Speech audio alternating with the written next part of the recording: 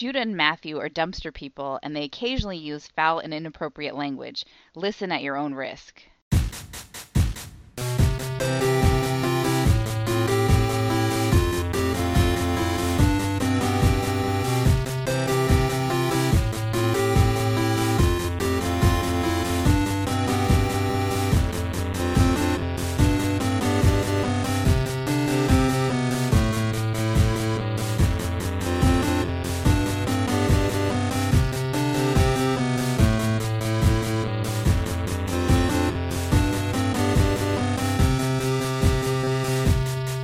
Welcome to Brother Date Star Treks edition. Oh, wait. Just regular edition. I'll get used to it. I'm Matthew. I'm Judah. Look, we took a week off, and it's like the first time we ever done this. I genuinely, when I thought about having to do this morning, I was like, I don't even remember how we do it. What do I have to do? Someone tell me what I got to do this. Yeah, I was... I imagined all of the steps that I'd have to take, which are just like fucking opening up Twitter. It's not a lot. Yeah, I don't have my whole audio setup always plugged in, so I don't know, like 15 minutes before we started, I was like, oh, I guess I gotta plug all that stuff in again. Oh, yeah, I'm sure that computer's been set up for playing Starfield for the last couple of weeks. Huh? Yeah, it's been Starfield time. It came out. I guess it came out. What was it, the 1st of September? I don't remember. I didn't have early access to the 6th. Okay. I just knew people were complaining about it for a while before I started playing it. So. Yeah. But I don't know. It's been fine. Well, yeah, I've had Bethesda moments for sure. I've been Bethesda'd, but I don't know. It doesn't seem anywhere near as aggressive as even the latest versions of Skyrim. So. No. Seems fine. It has way fewer game-breaking bugs. Yeah, when we talked about it offline, I got into a loop where it decided to autosave in the middle of a fight with a creature on some planet, just the tiniest fraction of a second before it delivered the death blow on me. So every time it loaded in, I died instantly, and then it loaded again, and I died instantly, and then it loaded again. And I was mashing the pause button. And eventually, after dying 5 or 6 times, I got to the pause menu and used a bunch of healing items and shit so I could get out of that fucking loop.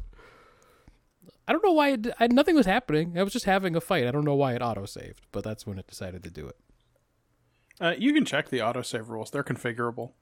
Is it just doing it per a certain amount of time? Because I wasn't doing anything. There's a bunch of different rules, but a certain amount of time is one of the conditions that triggers an autosave. Well, that must have been it then. And it was extreme. For a second, I was like, "Oh, I'm gonna have to go back to find an earlier save or something because this isn't working for me." But yeah, mostly it's been. The problem isn't that Bethesda shit is happening.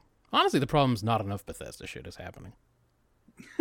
You want it to be wilder. Yeah, I haven't run into any chaotic nonsense, just regular nonsense.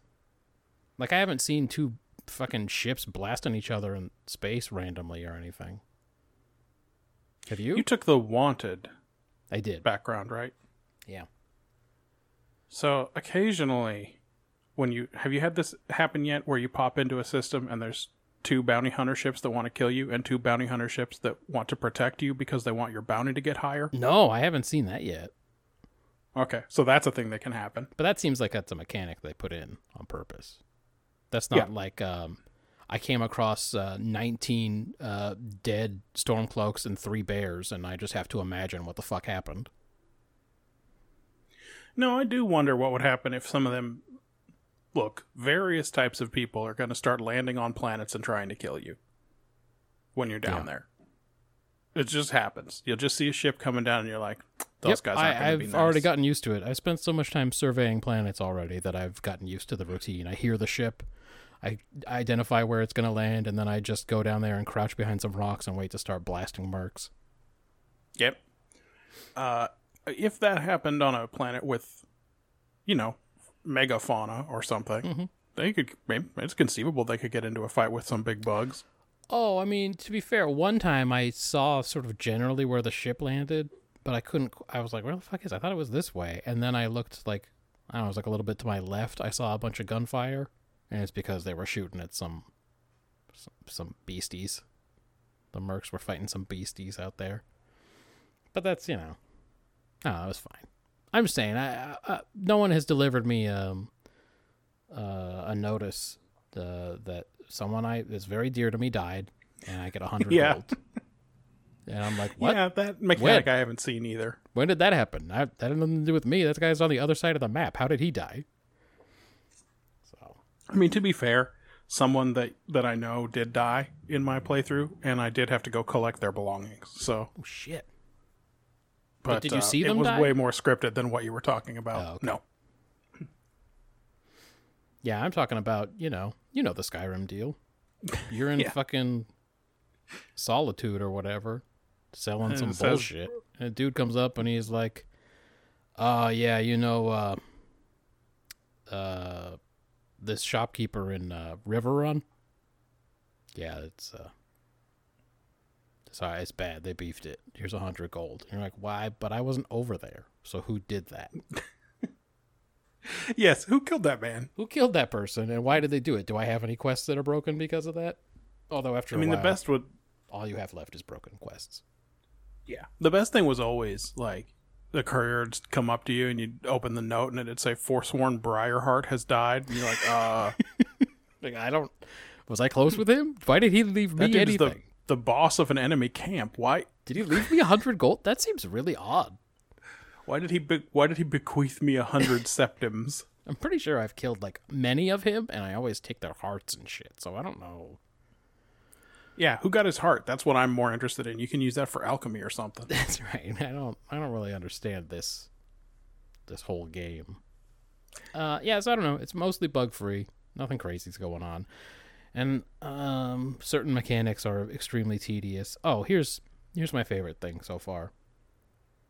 The clickbaity YouTube videos that are like, easiest way, set up an outpost and make 1 million gold. It's so easy. It's going to blow your mind how easy it is. And then the video's 35 minutes long, and he describes like a 14-hour setup process. Right. And he's like, and that's it. And then you're going to be making so much money. And it's like, I don't want to fucking do that. I'm not going to spend my time playing this game to set up a process by which I'm going to make money in the game. I want to play the game. But every video is like that. They promise that it's super easy, and then you're like, I would never do any of that stuff. I need to dive into that world this weekend, probably. Ugh. Because I've reached a point in the game where I need a ship with better range. And, like, I ain't figuring out this dumb shipbuilding system. I tried to fuck with it, like, 3 times to make it easier to bust open pirate skulls. Yeah. And it's dumb. It's not a good system, and they don't explain how to do anything in the game. So you do spend a lot of time just going through menus going, all right, what can I do and what should I do? And the shipbuilding is one of those where you're like, okay, if I go into this mode, I can like take the ship apart and figure out what pieces are in it, and I can maybe find some other different pieces that are better.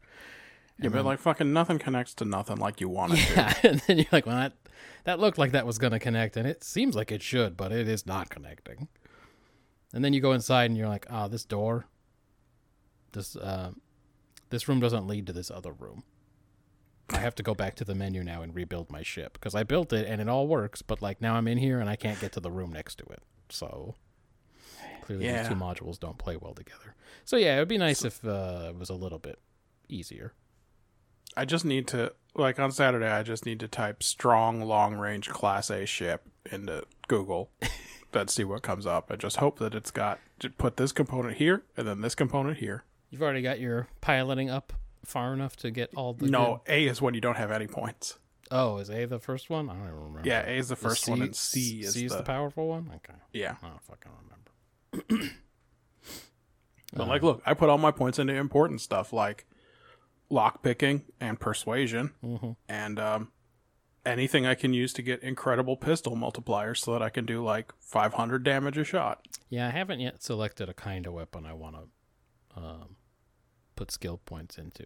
I've just been doing ballistics so that all my ballistics weapons are stronger, but I have to figure out which one I like to use the most. I feel like I start off with something rangy, and then dudes rush me, and I get a little bit scared, and I switch to a shotgun. So maybe I should put my points into shotgun or something. Do you at least have them like on a? Oh, you use a controller. Do you even have a hot bar? How do you? You can do favorites with the Okay. The directional pad. This So is you all don't very have- like, interesting I- to Ryan, I assume. Was Ryan playing it? I don't know. He we'll get into the mailbag here in a minute. He hasn't said he's playing Starfield particularly, but he did just post something today about Bethesda. What about our one other listener? Half from New York? Yeah. No idea. Yeah. If you tell No us idea if if you they play even play Starfield. video games. Tell us if you play Starfield. Hopefully this is worth something to you. I will tell you this. This is apropos of a mailbag. They posted on Mastodon this week. Hold on. That's right. We're on Mastodon. You can toot at us.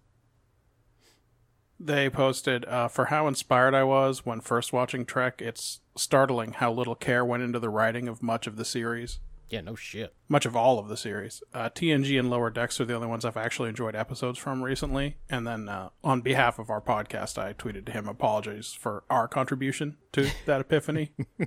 And they tweeted, it was nice to hear some validation after my failed rewatch of Voyager or Enterprise when one or both of them were on Netflix a while back. I don't even think I made it to Silver Bloods. Oh, well, that's confusing, though. Sometimes you think you've made it there. So we all eventually make it to Silver Bloods, I think. Yeah, look, they're not good. That's if you really wanted to boil down this entire stupid project that's been going on for more than 7 years. 7 years. Just Yeah, I know, to man. its simplest thesis, it's that Star Trek sucks. So you're welcome. We've proven it. But, I mean, don't nothing not suck. No, that's really it. Every time my wife wants to sit on the couch and watch TV, she's like, "What do you want to watch?" And I'm like, "Fucking nothing, man. I don't want to watch anything. I'm just gonna be mad about whatever we're watching. Why did they write it like this though? This doesn't make any sense. That's not what a person would do. What's happening?" So, but Star Trek's certainly no exception. Should we do the mailbag? Yeah, let's jump in. Mailbag by Brother Date. On the 6th, Ryan wrote to us at Brother Date. Actually, that sounds like a good time. And I don't know if that's long enough for a win. I don't know. It's been so many weeks since we've done this. That could have been about anything. Anything. On the 8th, he tweeted, "Kind of ironic that the shameless corporate plug enabled such a good take, relatively, on capitalism." Well, We were both in a mood to read that Tsunkatse episode as being about that when it was one thread among many. yeah, I mean, as I described in the episode, I've been in a bad headspace with sports anyway for a long time. And Has that improved through the first couple of weeks of the football season? well, no, I mean, I sort of root for 3 teams, and they all lost on Saturday. And I don't know, what's the point? Why even bother? I shouldn't pay attention to sports. It doesn't ever bring me any happiness, so I don't know why I do it. Yeah, man, San I got Jose to hear State an went to earful Toledo and this lost. weekend about how baseball's canceled in your house. I mean, what am I supposed to do about it? The team of my childhood was bought by a shitty billionaire who managed the team shittily so that he could move it out of town, like in the movie Major League. He took the Major League game plan and applied it to real life and succeeded. And they're going to leave. And billionaires won't stop, man, until every memory of your childhood has been ruined. So I guess so. I was telling somebody on a call that, we were talking about the A's leaving, and I said, I don't know, man. I grew up poor. I don't think I can switch my allegiance to the Giants. yeah. They are they're definitely the fancy team of the Bay Area. I mean, look, maybe in San Francisco everybody roots for them, and probably in Oakland everybody roots for the A's. But down here, where it mixes, Yeah. in the crotch of the Bay Area, Yep. Yep. poor people root for the Oakland teams, and the rich people root for the San Francisco teams. That's why it was such a mindfuck when the Warriors moved. When Yeah. they moved across the Bay. I was like, what do I do? Yeah. Yeah, our mom did go to the Bay Area to see you guys, ostensibly. And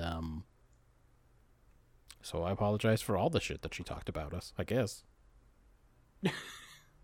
No, she didn't really want to talk about anything but your offspring. He's a special boy. He's got special skills. He still doesn't know how to jump, but he is trying. Well, right now, what he does, not all of us are good at it. he extends his legs like he's gonna get up off the ground, but he doesn't get off the ground. But then he falls on the ground to make it seem like he probably jumped. Like if you weren't really paying attention, you might think that the reason he fell down was that he jumped, but like it's not. He didn't get off the ground. Well, he's got to figure it out so you can start choke slamming him. I know. I've threatened to do every wrestling move on him at this point.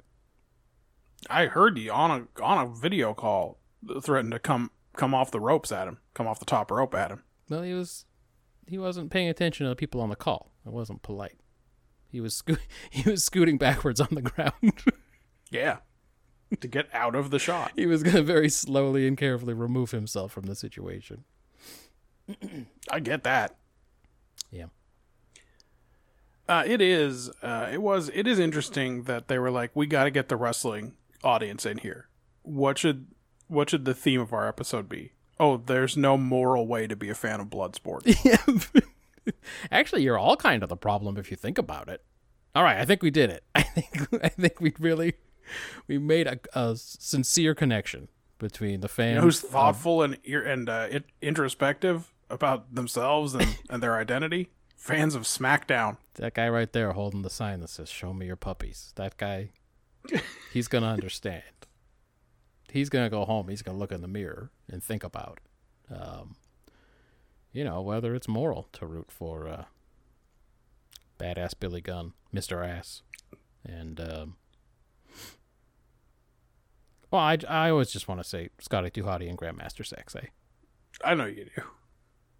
Grandmaster Sexay. Yes. It's very of its time. He didn't wear a shirt, but he did sometimes wear an aviator's helmet. So, one of those leather helmets. Yeah. Anyway. You responded to that, soon cut, etc. Great episode. One of my favorite Voyager episodes. Do you want to explain this John Bois? Oh, yeah, let me see. I got tweet. I got it open. Oh, okay. So, he does these multi-episode series on YouTube.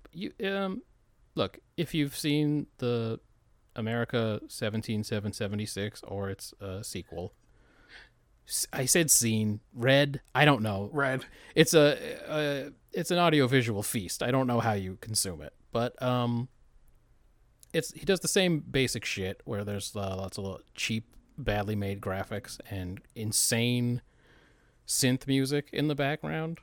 And he's done like a long one on the history of the Seattle Mariners and on the Atlanta Falcons, and he's just completed another one on the Minnesota Vikings. And often he releases or he publishes his Spotify playlist of the crazy synth tracks that he uses in the songs. I mean, in the videos. And he said that this song, Cumulus, was the MVP of the series. And he said... I mean, it's Cumulus B, I think. Yeah, he said he uses it as the Herschel Walker revenge theme in the history of the Minnesota Vikings, but it made people in the live chat apparently go, is this a xylophone solo? What the hell am I listening to? And it's true. This is a buck wild fucking song. I don't know if we've...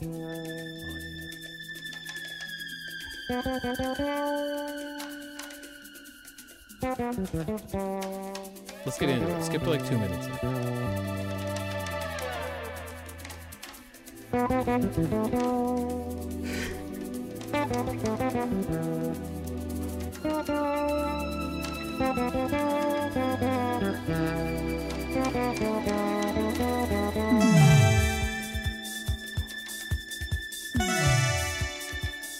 Do you have it set on original audio?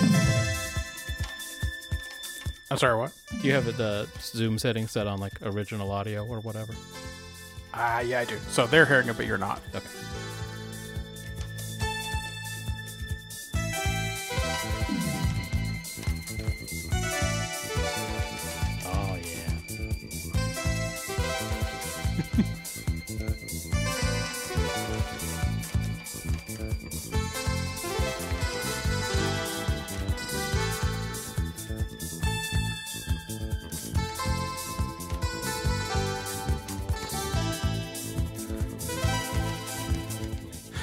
This song's 5.5 minutes long. I don't feel like I should play all of it, I'm not mad at that. Did you skip to like 2 minutes in? You want 2 minutes? Yeah, skip to like 2 minutes in and let it play. Because I think in the middle that gets fucking crazy. Oh, I see.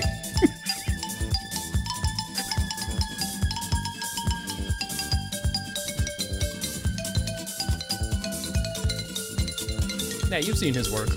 This is just going on in the background while 15 charts are up on the screen.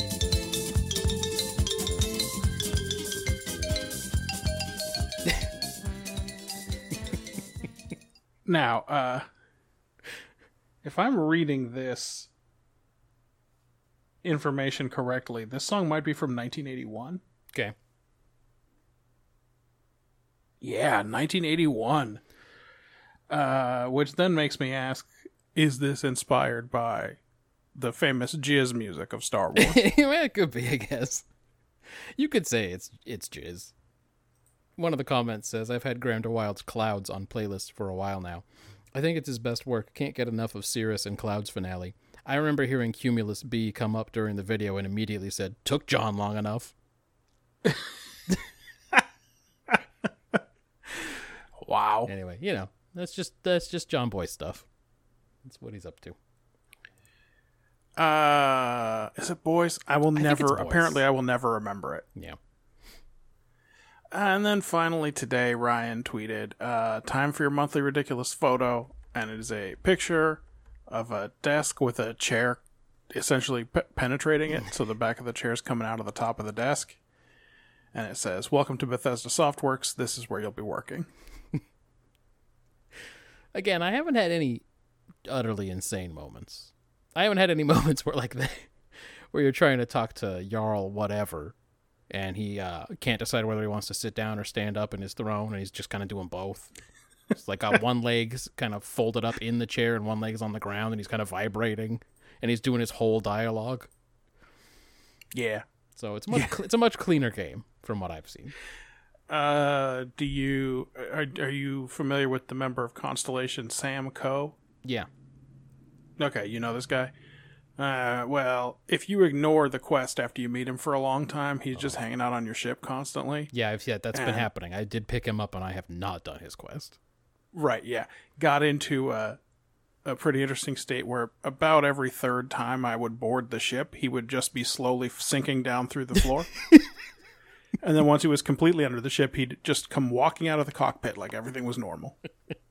He's slowly sinking through the floor as if to say, when are you going to fucking do my quest? And saying stuff, too, while he was going down. But it didn't have any... None of it was, oh, this is like that episode of The Next Generation that was so horrifying, or... Yeah. No, I will say... I'm sinking here. He's been extremely annoying. I'm like in the middle of a fight with some fucking Crimson Fleet piece of shit or something up in my cockpit, and he's just having some of his scripted conversations in the background. Yes. The whole fucking time. Him and his daughter are chatting or something. There will be fucking 3 pirates will ambush you in space, and you'll be dogfighting them and trying to repair your ship and shit, and you're just hearing half of a conversation between 2 numbnuts in the back.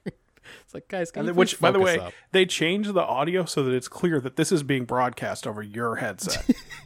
That you, the pilot, can hear this. It's not a Bethesda idea that, oh, we could just hear the guy in the background doing his chatter while this fight's going on. No, It's being piped in through the fucking intercom. It's like, for some reason, I have crew station mic'd, and I want to listen to that. That is what I am very interested in coming through my headset while I'm dogfighting with pirates.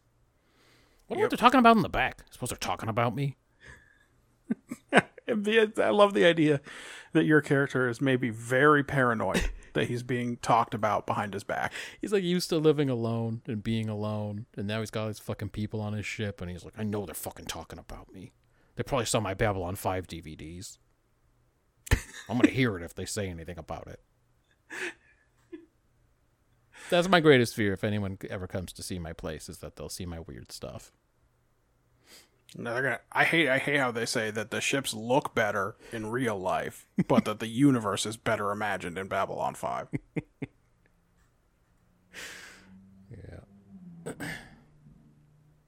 Yeah. That's it for the fucking mailbag, by the way. Good. Hey, so I stole one of those ships, one of those merc ships when he came to try to do me in. I stole it and I modded it up because it had way better cargo capacity to start with, and I put extra cargo on it, and now it's like Oh shit, nice. much better at holding all the dumb junk that I don't care about. I have a fleet of 4 little ships now. Nice. That's cool. 2 of which are you just get them for doing missions. Okay. So, one's the plot ship, and one is like you. It's an Eclipse ship that I stole. Yeah. But one of the ships that you get for doing one of the mission lines, and it's like in the first mission in the chain, has over 1,000 cargo capacity. Oh, that's even better than my modded one. So it's some kind of hauler on purpose. Well, it did not come with weapons, so I did have to put weapons on it. Yeah. Some kind of shitty transport. Yep. I should check its range. Maybe it's got a big enough range for me to keep playing. There's like, go find a volcanic planet in this system, and I can't get to that. I don't have enough range to get to that fucking system. Yeah, I hate those missions. I was searching a system for a sentient microbial colony, and it was like, Oh yeah, I found a couple of those. I surveyed an they're all the entire same, and you planet could just look before it I up. realized it wasn't on that planet. Oh yeah, because sometimes like if you just hit the R button to just go, I don't want to deal with it. Just take me there. Yeah. You hit the take me there button. It'll put you at some planet in the system, but it often is not the one. Yeah, I don't know.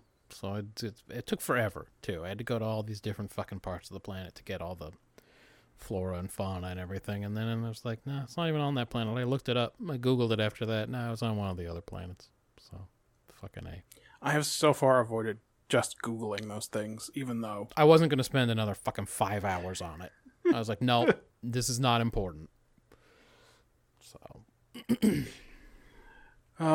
just sprinting at some objective 900 meters away until your oxygen gets too low, and then you just start mashing your boost pack. Yep.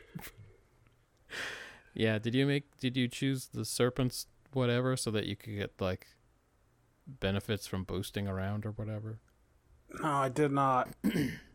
I didn't. I have eventually for a quest I had to take a point in fucking boost pack. Yeah. And then I think I have 2 points in it now, but no, I did not take any. The ones I picked were dumb. I didn't know what to pick. They all seemed bad. Every trait seemed like a negative to me. Everyone I looked at, I went, well, I don't want that. That seems bad. Yeah, they pretty much all are. Yeah, so they shouldn't call them traits. They should go, here's your handicaps. You have to select 3 handicaps before you can get started. So I picked alien DNA. Okay. Which means that you start out with a little more health and oxygen, but then healing items don't work quite as good. See what I mean? They're all like shitty. Like, well, yeah, that doesn't sound like a great fucking trait. I looked at all of them and I picked introvert. Is that good? Yeah. That seemed like the least offensive of the ones on there. Because it's like, I mean, if it's you're with good human because it companions, it's encourages gonna you fuck not to your travel shit with up. companions. And companions get so mad. This game asks you to do a lot of nasty shit to people. Uh-huh. And there's always someone game's like, judging you're a little fucking rat. Go here and do this. Go shake this guy down. Yep. And then you're like, wait, what faction am I doing this mission for? The good guys. Remember. What are you talking about? Go shake this guy down. Yep. And then there's always some piece of shit standing behind you going, well, I don't like that. I don't think that's very good what you did. And then, because I'm an introvert, it's like, or it's because I'm an empath. No, it's because I'm an introvert. It's like, your self-esteem is suffering right now. And it's like, what does that mean? Which game mechanic is that? Do I have a bar for that? Like, where's my self-esteem meter? What happens when my self-esteem goes down? You can check in your status, but well, anyway. It means for like 2 hours you're worse at persuading people. Okay. Well, that's what I want. Thanks, Bethesda. That's the trait I want. I want to be worse at convincing people to do shit after I've convinced someone to do something and my teammate frowned upon it. That's a good trait. All right, there we go. We've gotten to the part where we're complaining. This is the complaining section. All right, good. The only thing I want to do, and I guess this is maybe how I'll play it in New Game Plus, is just run around and fucking empty out pirate spacesuits. Yeah, fuck all that other shit, man. That's why I take the robot with me, man. Robot doesn't say shit. I just do whatever I want. He didn't say a fucking thing. He keeps his mouth shut. Yeah. I mean, he talks a lot. He's like, weirdly, loves to taunt. He taunts the whole time when he's fighting. He's like, you should not have done that. Now you won't survive this encounter. And it's like, why does he talk so much shit? Who programmed him? But then inevitably he does go, I have taken damage. And then I turn around and he's like laying on the ground. I need to find a companion that's got the trait, like, stands back. Because the thing that has frustrated me the most in my playthrough so far is, I'll have killed a whole bunch of people or whatever, stealthed my way through a level or something, and then I get to a guy I've got to talk to, and just as I'm about to hit the button to talk to him, my fucking companion walks right in front of me, and I start a conversation with them instead. Yeah. And it's like, hey, just a couple of steps back, man. When Sarah was traveling with me, I made the mistake of giving her grenades, and then she was fucking throwing them every 10 seconds and throwing them so badly, bouncing them off the wall right back at both of us. I don't know why they don't program to aim. I had to take her grenades away because she got grenade happy. Because if you give first them you said, one hey, let's ammo, trade items, and you slipped her some grenades. And then later you're like, hey, let's trade items. trade and then you took the grenades right back. Because if you give them one ammo of any kind, they treat it as unlimited ammo. So if you just give them one bullet, they'll just, for whatever gun they've got, they can just shoot forever. They don't need ammo. And same thing with grenades. I expected her to throw 2 grenades and be done or whatever. But no, she just kept throwing them at me, at her. It was some fucking bullshit. All right, should we do Star Trek? Yeah, I mean, yeah, we should, just because we want to get this project over with. But I've already been doing this for 7 years, so can we just do this, please? Yeah, you got it. All right, we're going to talk about week 134. Last place last time was The Next Generation. This week we watched The Quality of Life.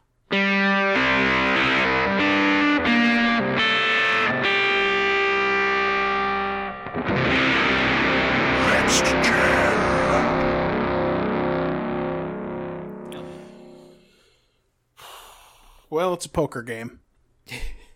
And the topic of conversation is Geordi's beard.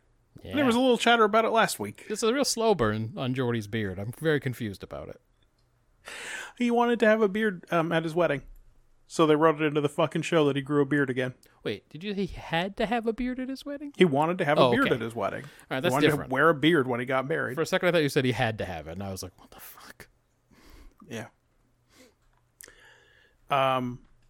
It's Beverly, Worf, Riker, and Geordi, and Beverly tells the 3 bearded companions that she finds beards suspicious and a fashion statement and an affectation, and she bets them all their beards on the next hand versus dyeing her hair brown. I mean, Riker jumps in with that. They're giving you cues the whole time. Worf is not in on any of this. Yeah. Worf doesn't want to lose his beard. He doesn't care what hair color Beverly Crusher has, so he is like, the whole time he's looking around suspiciously. Yeah, Geordi can't see color. It's not going to look any different to him. Would Geordi give a shit if she dyes her hair?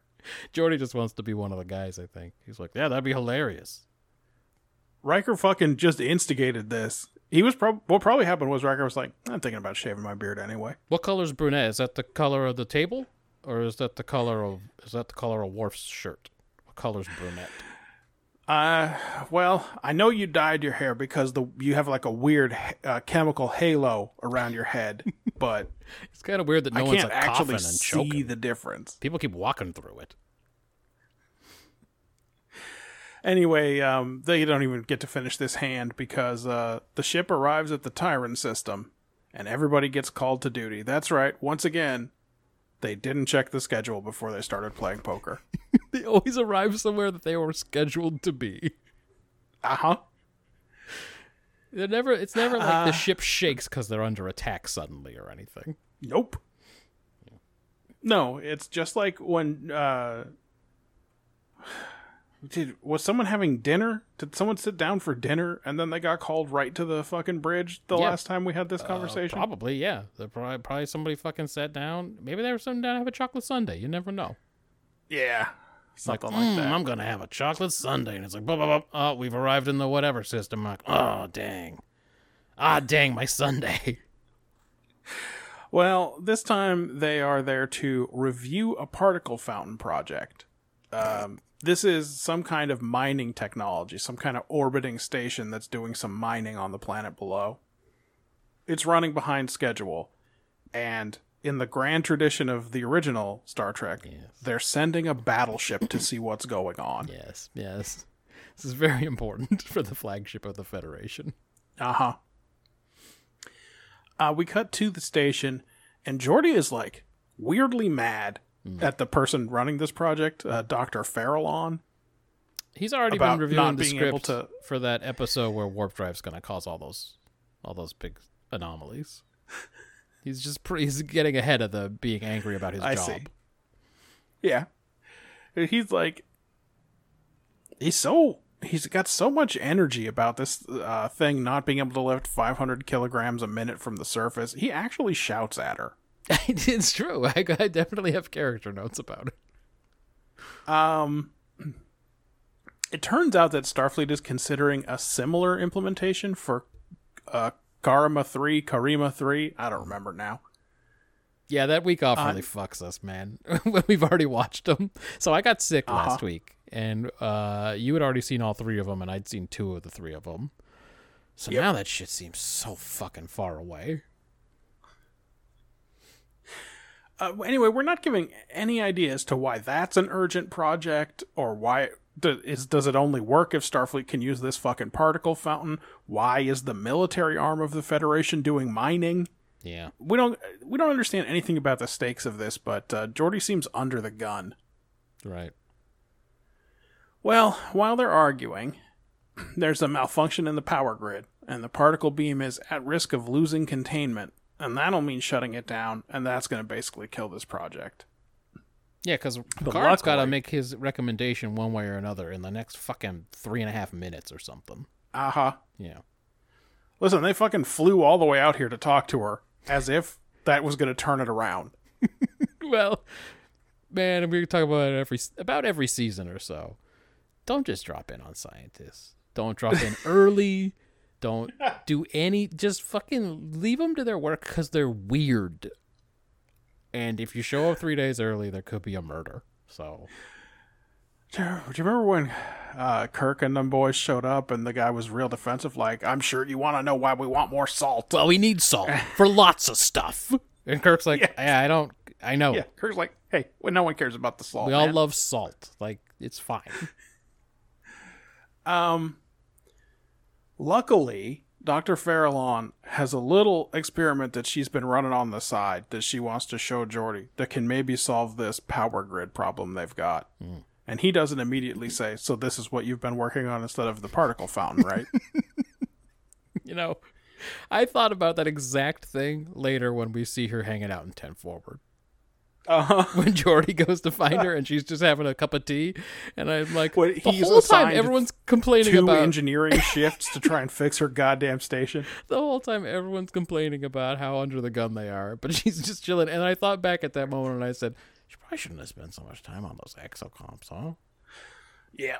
And that's what she wants to show Geordi, the exocomps, and it's this weird little robot guy with big trapezoid feet and a little octagonal barrel for a body. And luckily, this station is built with a bunch of what I'm going to call power holes. Yeah, you gotta crawl into the power hole and make sure it doesn't blow up. It seems to be the main thing. I think they're always on the verge of blowing up. They're these weird conduits that are too small for a human to go down. So why do they exist? Yeah, I don't know what the holes are for.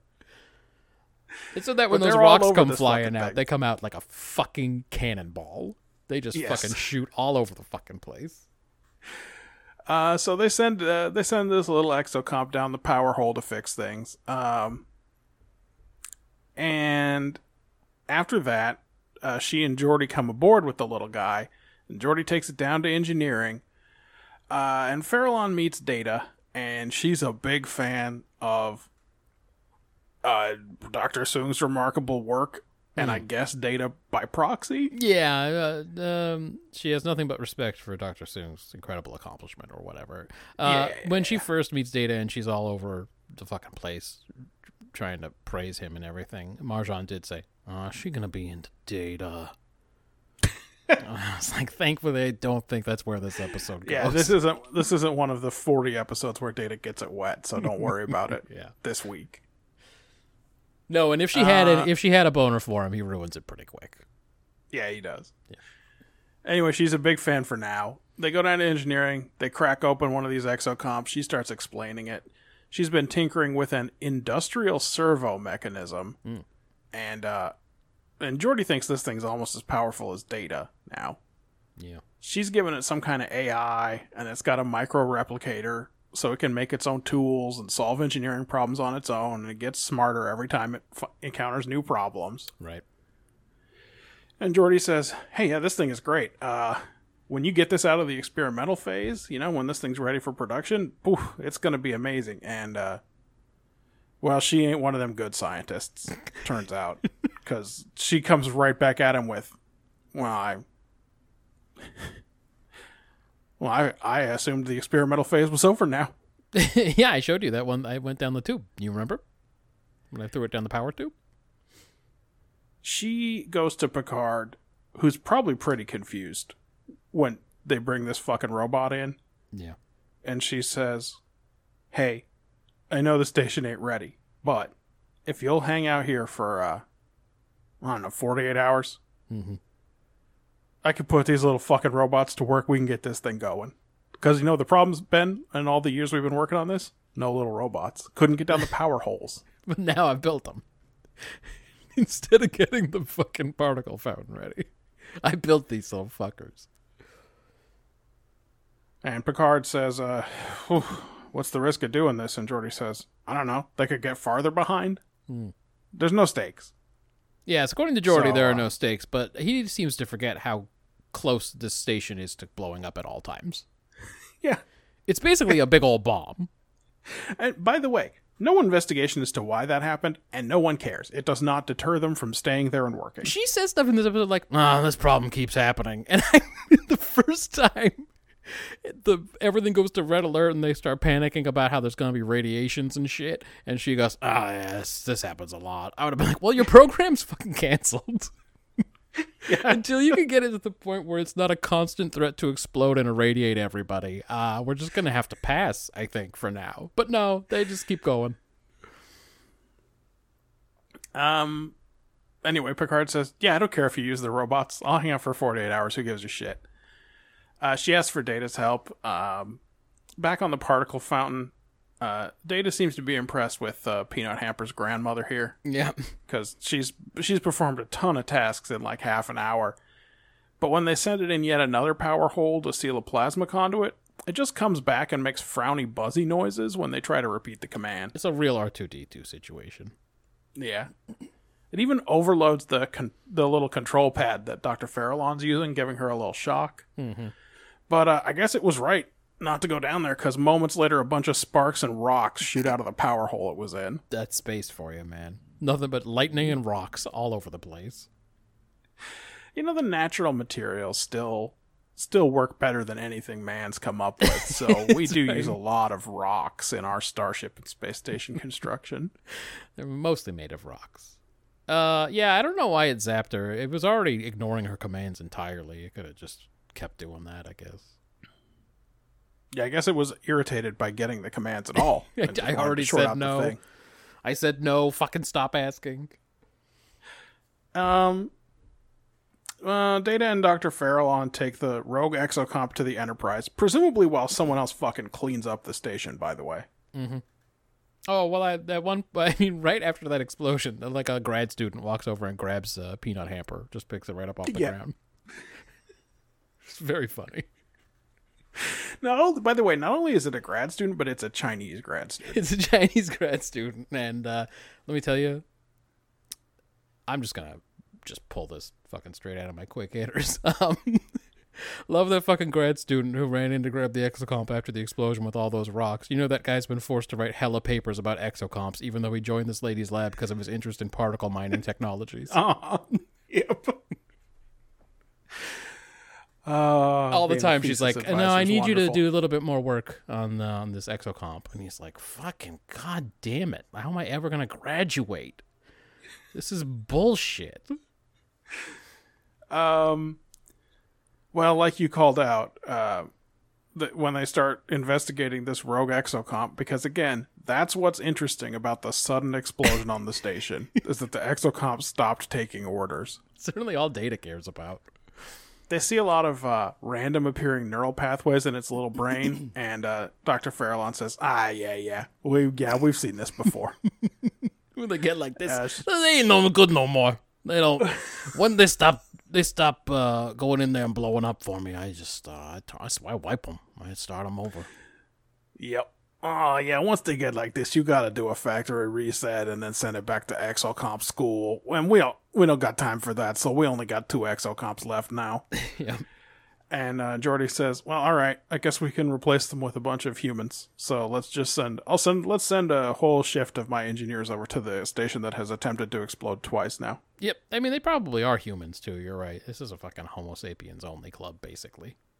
I mean, all the ones Geordi works with. He doesn't work with no aliens. I've never seen one on there. I mean, like later we'll see Toric, but Also, he only lets one engineer be taller than him, and it's Reginald Barclay, and that's because he's smaller in many ways. that's So right. Makes up for it. yeah. So You're Geordi not doesn't wrong. feel 5'8" around him. A lot of Ferris Bueller's hanging out down there for sure. There's a lot of Ferris Bueller types down in engineering for sure. There's never a 6'4" engineer down there. Never a Cameron. They ain't got no Camerons down there. It's all Well. Ferris.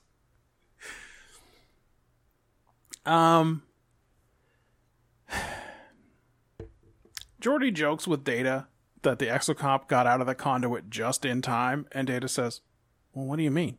Do you think it was trying to save its own life? I love a situation where they set up the whole plot of the episode is just Geordi just saying a random thing and Data having a huge overreaction to it. Yeah.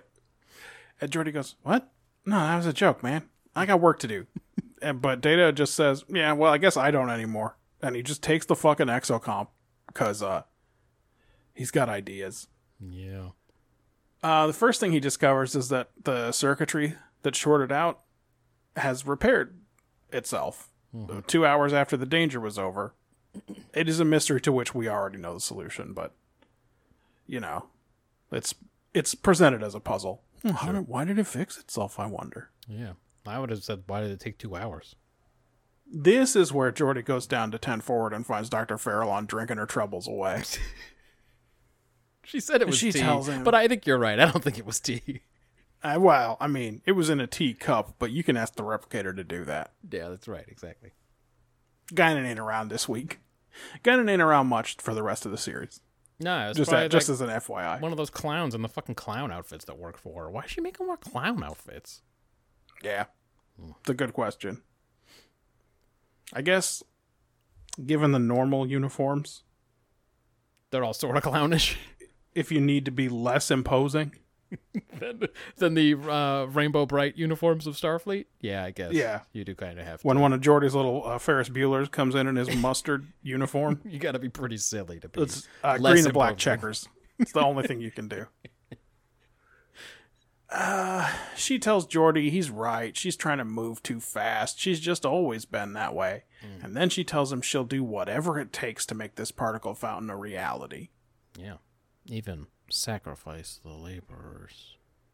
Yeah. In the next scene, we learn, for no reason, that Beverly Crusher has been taking Batleth lessons with Worf. She has a lot of flexes in this episode, but it's not about her at all. Yeah. She's patching up a cut on her arm when Data comes in to say, Mommy, what's the definition of life? Yeah. I need it for a And- report I'm working on.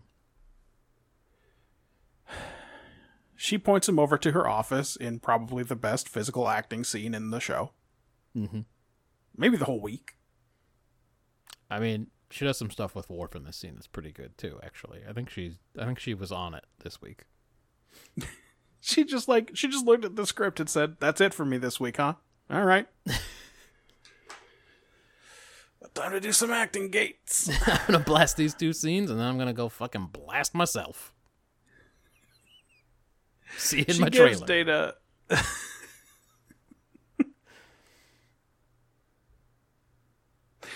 gonna make these fingers dance. Mm-hmm. She gives Data some biological definitions of life, which obviously don't apply to him. Yeah. And he wonders, okay, so what makes me alive? And she says, man, fuck, I don't know. You were at the trial. You tell me. I wasn't even in there. We've all agreed that you're alive. Mega strength, I think. Yeah. Is that it? I don't remember. You got arms? The arms come off? Wait, was that against you being alive? I don't remember. Yeah. She tells him everybody spends all their days wondering what life is, and isn't that what matters? And for some reason, he tells her she's been really helpful, even though he's not normally the tactful guy around here.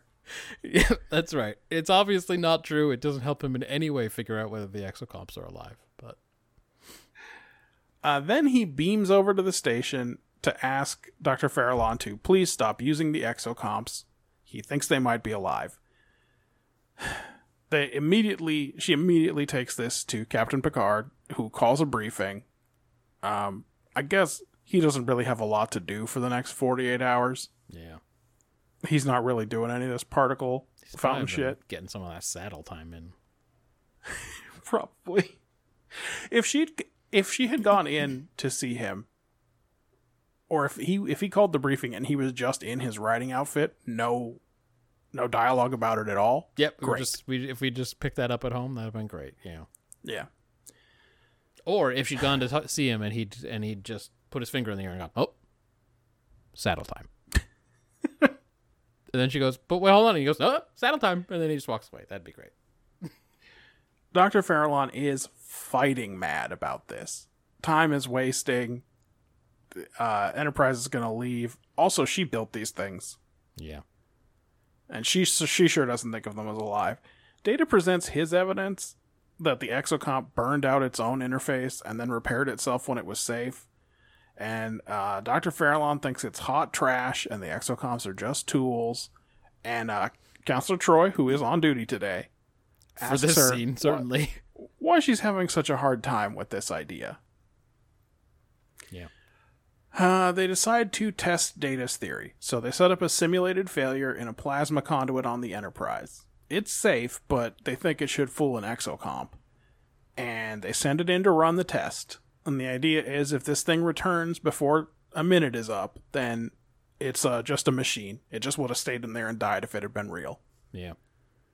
So we sit there and look down a tube for a minute, but everyone is too far away to see the exocomp start to leave and then return to fix the issue. True, no one says shit about that. They must not have seen it. They just fucking send it down there and start going in their heads.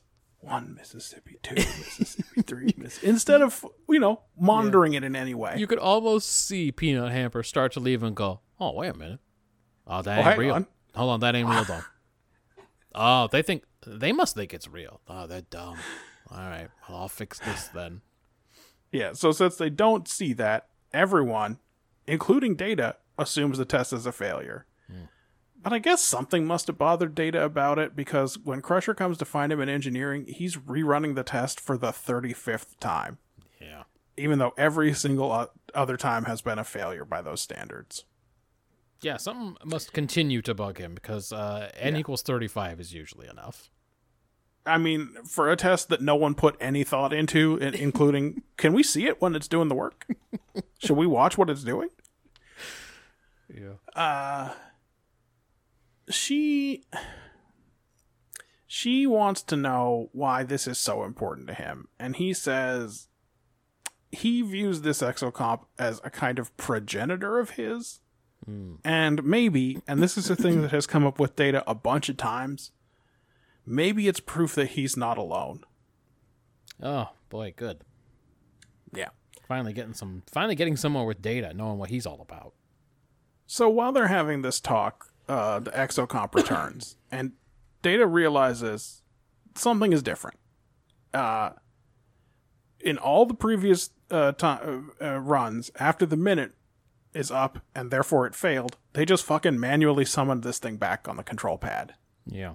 But this time, they let it fucking finish its job, and it came back with a different tool on the front of it. And Data realizes that, oops, it was a little smarter than we thought, and it realized the signal was fake, and it corrected the fake signal with its little tool. Made a new tool to remove the simulation. Now, what this means was the test is invalid. Data repeated an invalid test 35 times. Yeah. Well, he doesn't know so much about science. But what Data jumps right to is, I was right. The exocomp's alive. Not just it figured out how to solve this problem, what it was designed to do, solve problems. Uh-huh, yeah. Picard has gone over to the station for a tour. Why would he go over there? Maybe his butt hurts from too much saddle time. It's about to explode. Doesn't he remember? Yeah, he forgot that it's dangerous. And of course, everything goes dark and starts beeping, and then there's a big explosion. And whoops, the station is going to be flooded with radiation and has to be evacuated. Certainly, by now, he knows he's gonna tell Starfleet not to use this technology, right? Yeah, he's like, look, I honestly don't know if it's the particle beam or not, but I will tell you that the station tried to explode 3 times in 8 hours. Yeah, it's not good. It's not what you want. I'm not going to recommend this. I don't even like the people on Karma, and I'm not going to recommend this for them. So I assume that part of the reason they're so behind in schedule is because they have 3 graduate students just full-time sweeping up rocks. What a harrowing fucking assignment for these kids. Jesus. No kidding. Picard calls Enterprise and tells them, prepare for an emergency transport. And Riker immediately calls for red alert. And since O'Brien is on Deep Space Nine now, it's probably a while before someone thinks we should probably lower the shields, though, if we're going to do an emergency exact same right? fucking note. I said. He's just like, prepare for emergency transport. And Riker fucking pipes up because he loves to say it. Red alert! He's like, does it as he stands up real dramatically. Yep. Yeah, I have here in world building. Do the shields go up automatically upon signaling red alert? If so, that has been my understanding. Riker should not have called for red alert when Picard calls for emergency transport. We don't see the part where Worf reminds him about the shields. Yeah. Geordi goes looking for Takenta, who I think is the grad student from before. Okay. But unfortunately, he has been killed in an explosion. Oh, fuck. But it's too bad. that extra little time they took looking for him means that now Geordi and Picard are trapped on the station. They can't beam out anymore. Great. Good stuff. They got about 20 dang minutes before the radiation levels become lethal. And they try to fix it a little bit, but Geordi's in a giving up phase right now. It's the same thing on the Janolan. It's true. He did basically. He really Luke Skywalkered his way through that one. Yeah. He just tells Picard the solution's going to have to come from the Enterprise. He's figured that out. tired of saving the day, man. He really, like with Wesley gone, it really is just on him all the time. It's the Geordi LaForge show whenever there's trouble now. They're trying to figure it out over there, too. It's not help that they have Riker in charge, but they figure a torpedo could do it, but they don't have time to program the torpedo do it somehow. This again? They're not going to just shoot the station with a torpedo. They got to make it do something fancy. Remember that time when Worf needed hell a long time to program those torpedoes? Yep. But then sometimes he just goes beep, beep, boop. Anyway. It's fine. Yeah, if there's a preset. It's fine. They don't have a preset for disrupt the particle fountain. Well, okay. Or blow up that cave. Look, last week he was trying to do a bunch of extra make work so he wouldn't have to go play in the holodeck with his kid, but he was content to just sit around listening to the various beeps and boops instead of programming a torpedo to stop the particle fountain just in case. Yeah. But Dr. Farallon says, I could program the exocomps to be little flying bombs, and that would only take like a minute or two. And here's where Data steps in and goes, "No, they're still alive, man. I can't let you do that." I didn't tell you guys. I don't know how long has passed since I figured out in my head that they are definitely sentient, but I didn't tell anyone. No, I didn't want to. Listen, frankly, I was hoping no one would ask because it's embarrassing that I repeated that test 35 times before I figured out it wasn't valid. Yeah. But yeah, I can't do this, man. And anyway, they won't let you. They'll just burn out the thing like before. But Dr. Farallon says, "Yeah, but I mean, we could just lobotomize them." Yeah. I've done it. I've done it hundreds of times. Don't worry about it. And Riker says, "Good, do it. Lobotomize them so they can't say no. Yeah. Send them in." But Data takes the transporter offline and locks it out, and he refuses to release it, acknowledges that it's a court-martial offense, but he's not gonna. Then he says, "Beam me over, I'll try and shut the fucking thing down." And Riker says, "That's a suicide mission." And Data says, "Yeah, but I can choose it, and you're not gonna let the exocomps choose to go on their suicide mission." And Riker says, "All right, what if we give them a choice?" And you can tell that he is exasperated. Yeah. He doesn't want to give them a choice. No, at no point in this episode does this. Riker get on board the "let's treat them like people" train. I mean, really, nobody does. Only Data. I'm going to be does. very clear about this. I don't think Riker sees one the whole episode. Yeah, I don't think he even knows what they look like. Yeah. He doesn't know He's they look heard like exocomps. weird little balls with feet. He felt like everyone else knew what exocomps meant, and he didn't want to ask. Sure, I get that. So they program the exocomps for this suicide mission, but the exocomps start reprogramming themselves, and Data says, "Well, I mean, these guys have worked on the particle fountain, their whole lives. Yep. Maybe they know better. Maybe they've got a better solution."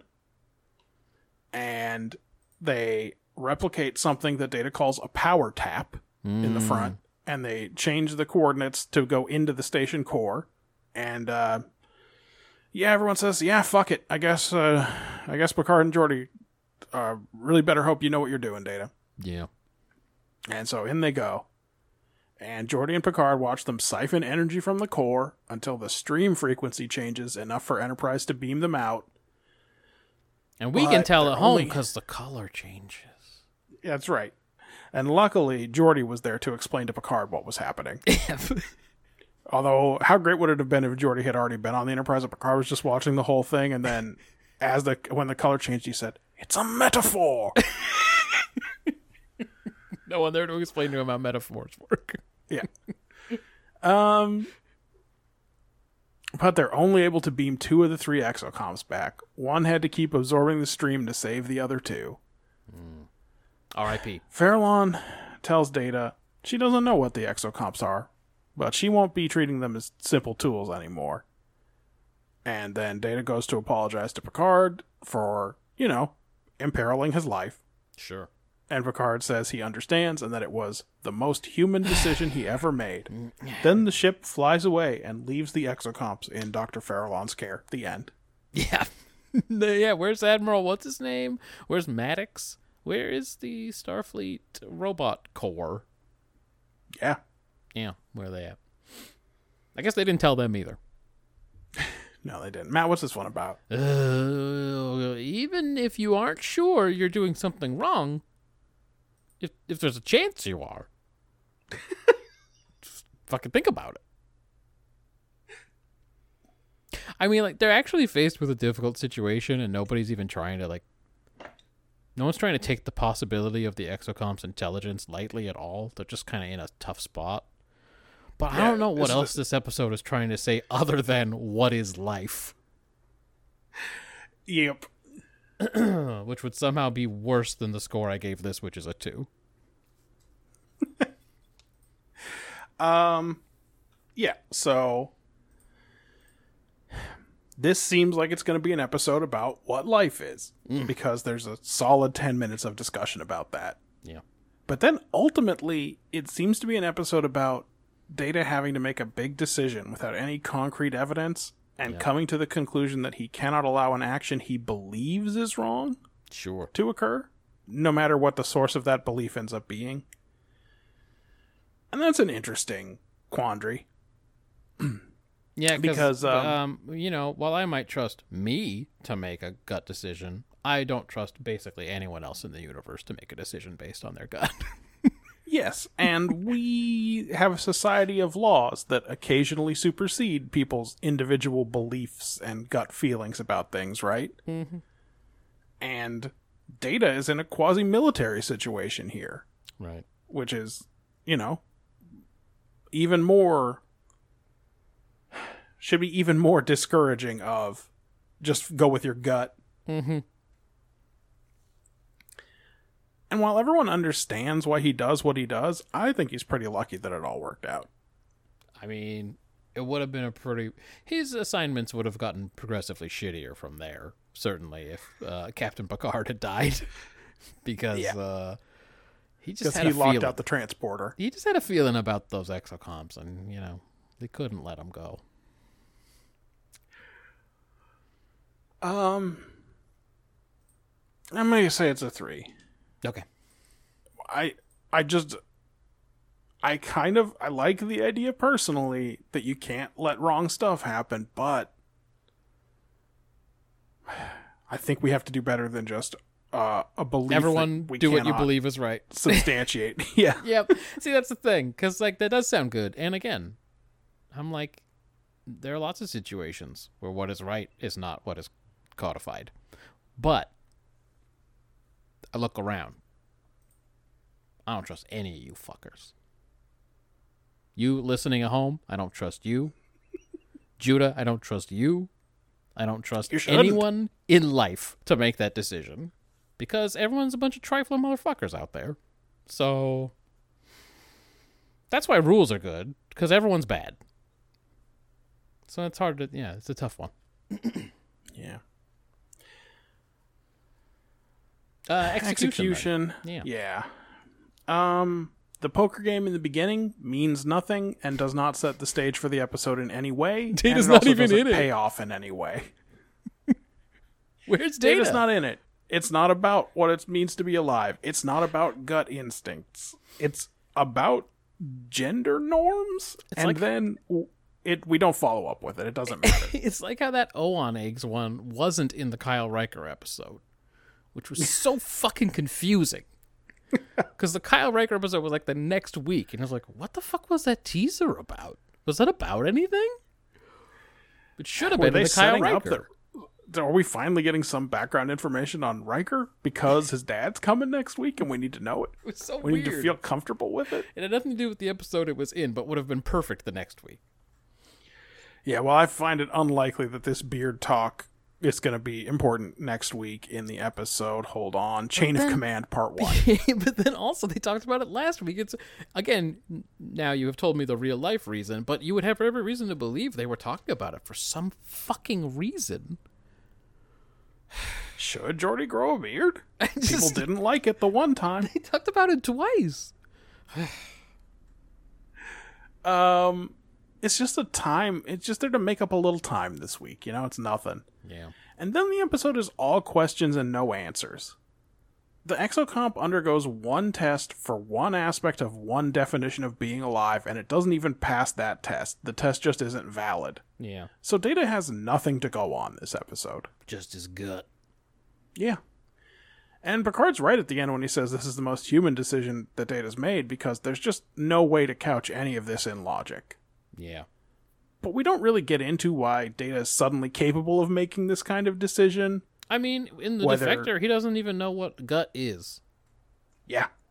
I realize that was 3 years ago, but, he's gone from there where he's Geordi has to explain to him the whole concept of intuition, which is unfucking believable because he's been activated for, 2.5 decades or something. Lived among humans for 25 years. But Geordi, first time someone has explained to him what the fuck a gut instinct is.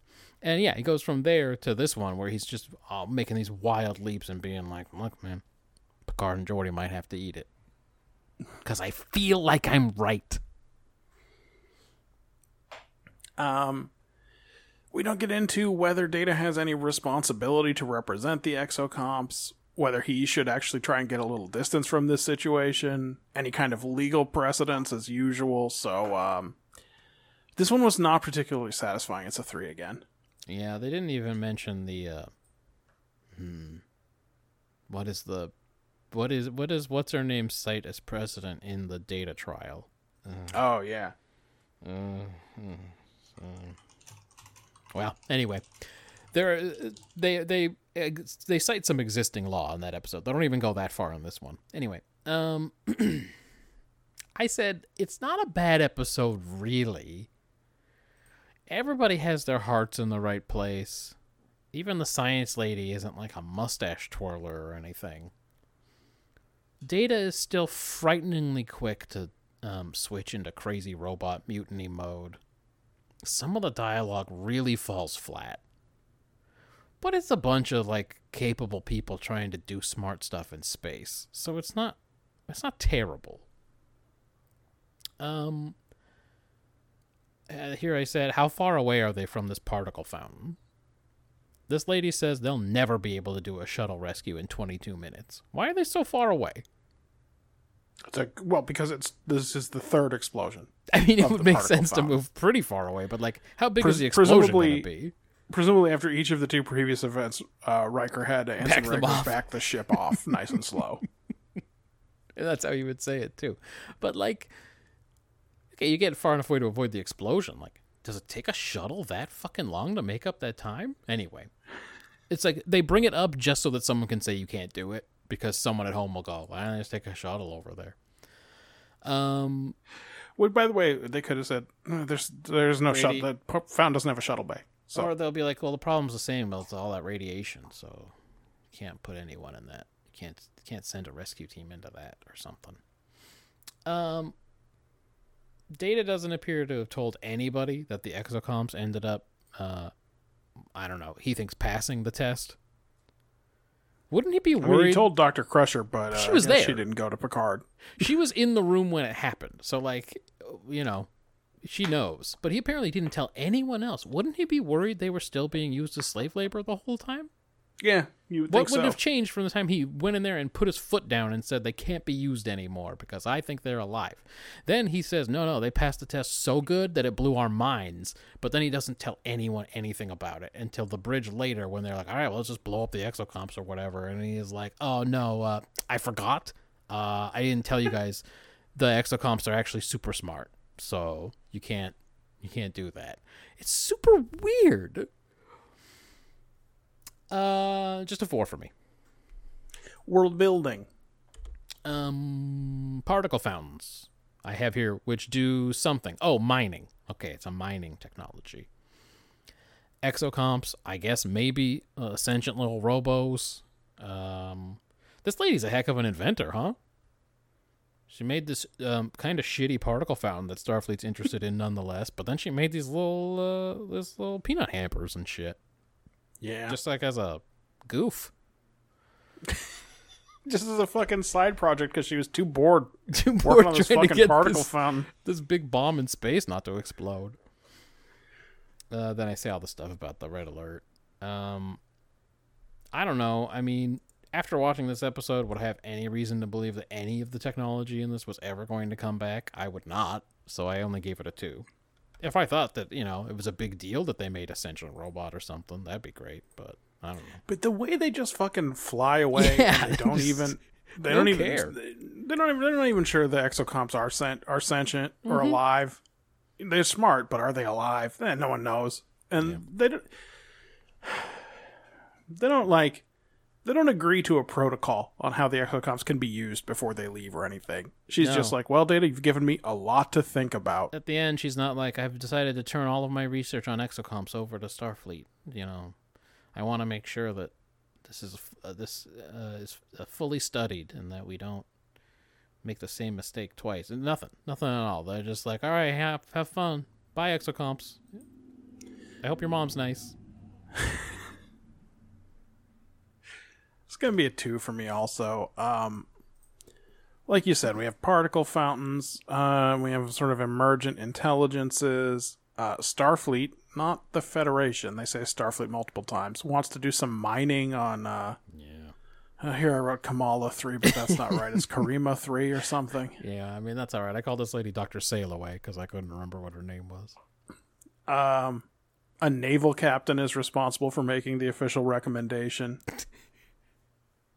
I don't know. It's a 2. That is Starfleet, though. Starfleet is crazy. The things that Picard has to be responsible for in his job are actually fucking crazy. I mean, you just imagine the captain of an aircraft carrier. Sure.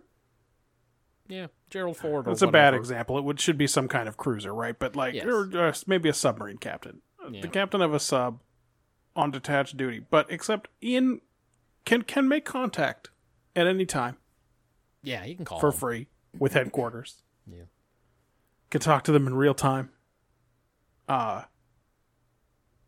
It's just empowered to make all these decisions without phoning home. It's so wild. it is weird. He's not even like, I'm collecting the research and I'm going to send it back to Starfleet and then they're going to make the decision. It's like, no, it's my call, man. I decide about mining stuff. You know when they offered me that job to be commandant of the academy, I turned it down. I said no, and I get all responsibilities for mining. I'm mining czar. Also, it comes with double the salary. And I want twice the self-improvement credits. And this guy was so he just said yeah, and he like stuttered a bunch and left because he was scared because I had a crazy look on my face. I didn't even want anything to do with mining. I just couldn't think of a cool demand in the moment.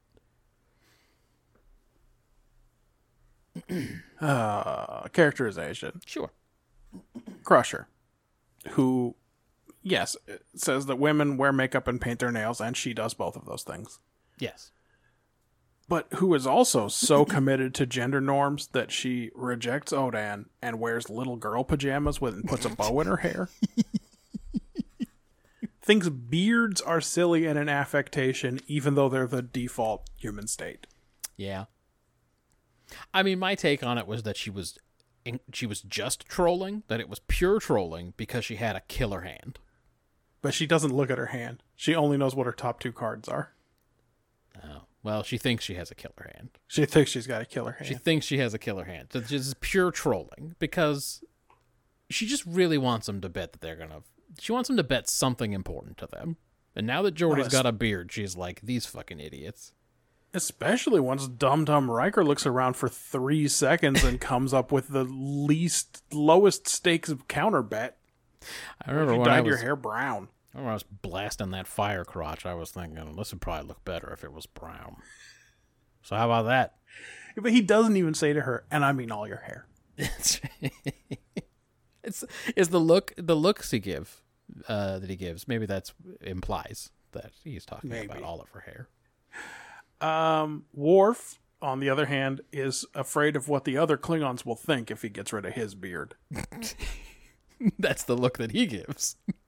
Yep. He says, if I have to make a subspace call with my brother, who, by the way, is now in charge of, like, fucking 5 squadrons or something. I think he's up to 5 or 6 at this point. Things haven't broken bad for the House of Moog again yet. If he sees I don't have a beard, you think all that stuff about a child's uniform was mean. He's going to come up with some fucking nasty shit to say to me. Data is as preoccupied as ever with the nature of his own existence and the worry that he's alone. But he still thinks none of that is an emotion, I guess. I wonder how he would rationalize it if you just asked him straight up. Be like, so isn't that an emotion then? Isn't this an emotional reaction? This worry you were expressing, isn't that an emotion? Would he just double down and deny it, or would he snap your neck and run away? Like, what would be his reaction to that? I don't know, man. Would you risk it? Nah, probably not. Would you risk triggering some kind of secret Omega protocol inside his brain if he realizes he does have emotion? No, not after seeing him do the computer stuff again this week, where he just says, I'm better at computers, good luck. I've locked you out, and no one even tries to fucking get around it. Everyone just goes, oh, we're not going to be able to beat him. Picard is committed to the discovery of new life, at least as compared to evaluating some new mining technology. Mm-hmm. And why shouldn't he be? Yeah. The stakes for 90% of the episode are right through the basement. Yeah. And Riker's confused and angry as usual, so it's going to be a 3 for me on characterization. Okay. Why didn't they... you remember that lady who wanted to kill the crystal form because it killed her little boy? They should have kept her on retainer because she was so fucking good at computers. Even Data looked at what she did and went, I don't even know what I'm fucking looking at. He was the Tim Robinson character. He was fucking stunned. He was the Tim Robinson character who actually doesn't know how to drive in that scene.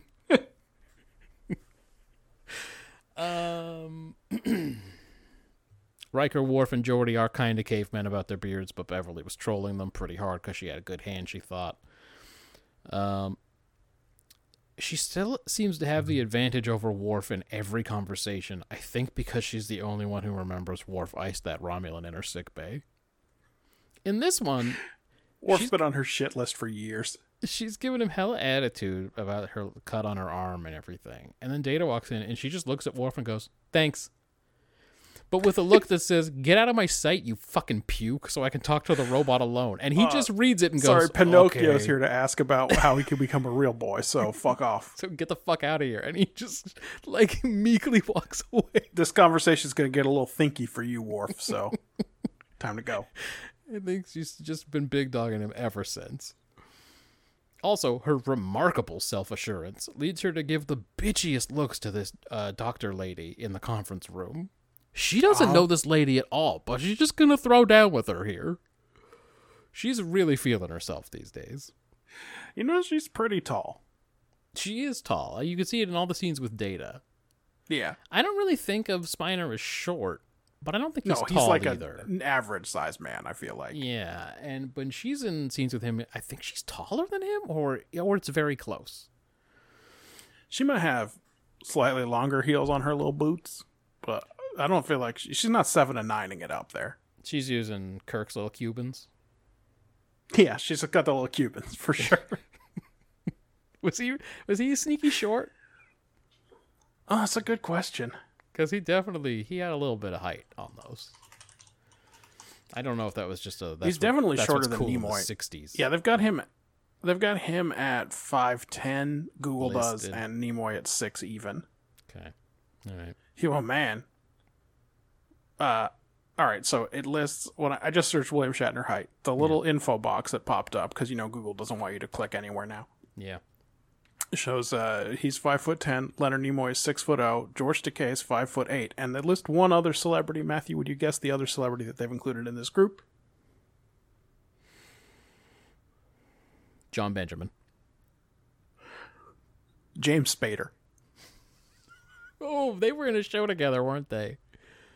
Did Shat do a Shat show was with in James some Spader? Dumb law show or something, and I think Spader was in that. Was Spader on Boston Legal or whatever the fuck? Yeah, something like that. Okay.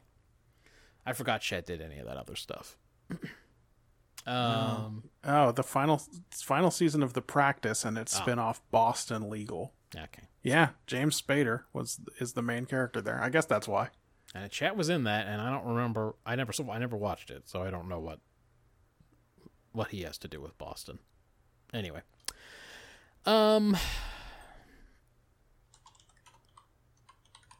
let's see. Worf takes off his Miss Minsk sash to play poker.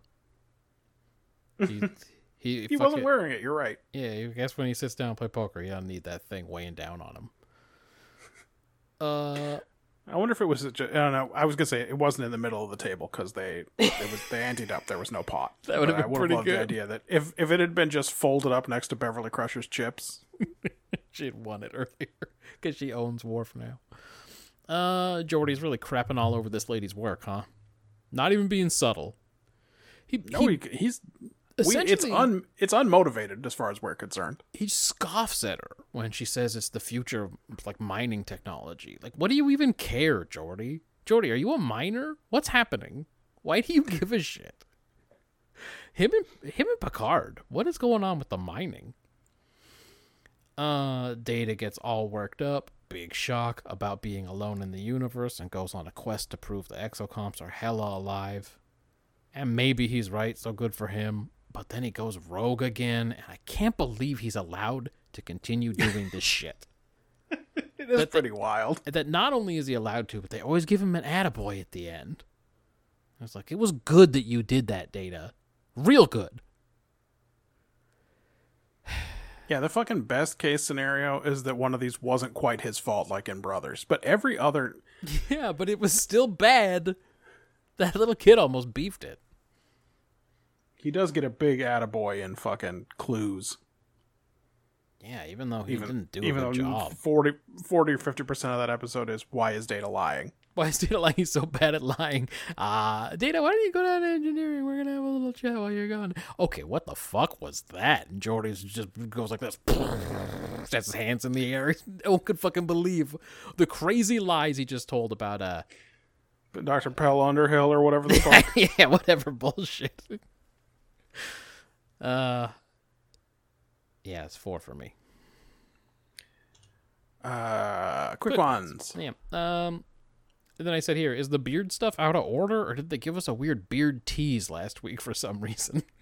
Oh, you want the real answer? Episode came in short. They just filmed that to make up time. Stupid. How does the episode come in short? Directed by Jonathan Frakes. Like, how do you do that? How does it come in short? Yeah. I wish some of those... I don't know. I guess it was cheaper to do another poker scene than to put 40 more seconds of exocomps whizzing around. I just, I said that, but then I remembered all those TOSs that clearly came in short. And they're just like, I don't know, they break out of jail 3 more times. And you're like, fucking goddamn it. I fell asleep for 20 minutes. I don't think I missed anything. Wait, maybe when I was asleep they explained why Spock's telepathic powers work through the jail wall now. They go back. Nah, they didn't explain No, nothing. They didn't explain any of that. He's just Vulcanian. I always feel bad for the guest actors. There's so much technobabble. They won't even understand the non-technobabble aspects of the script. Can you just make it a little bit easy on them? But instead, this lady's just right off the bat, just fucking barking out technical specs with Geordi. And you're like, oh, fuck. I hope this wasn't her first scene. Yo, who the fuck is this Jarvis at the transporter? I don't need to know his name. He's not going to yuck it up with the senior staff like O'Brien, so who gives a shit? And who the fuck is Kelso? They gave us 2 named transporter chiefs in this episode. That's fucking... Unless the guy's name is Jarvis Kelso. I technically didn't look to see if it was the same guy. I don't fucking care. I'm going to write that down for my ship name list. Jarvis Kelso. Yeah. I couldn't believe that. Why do they give him so many fucking names? That's all the stuff about that grad student.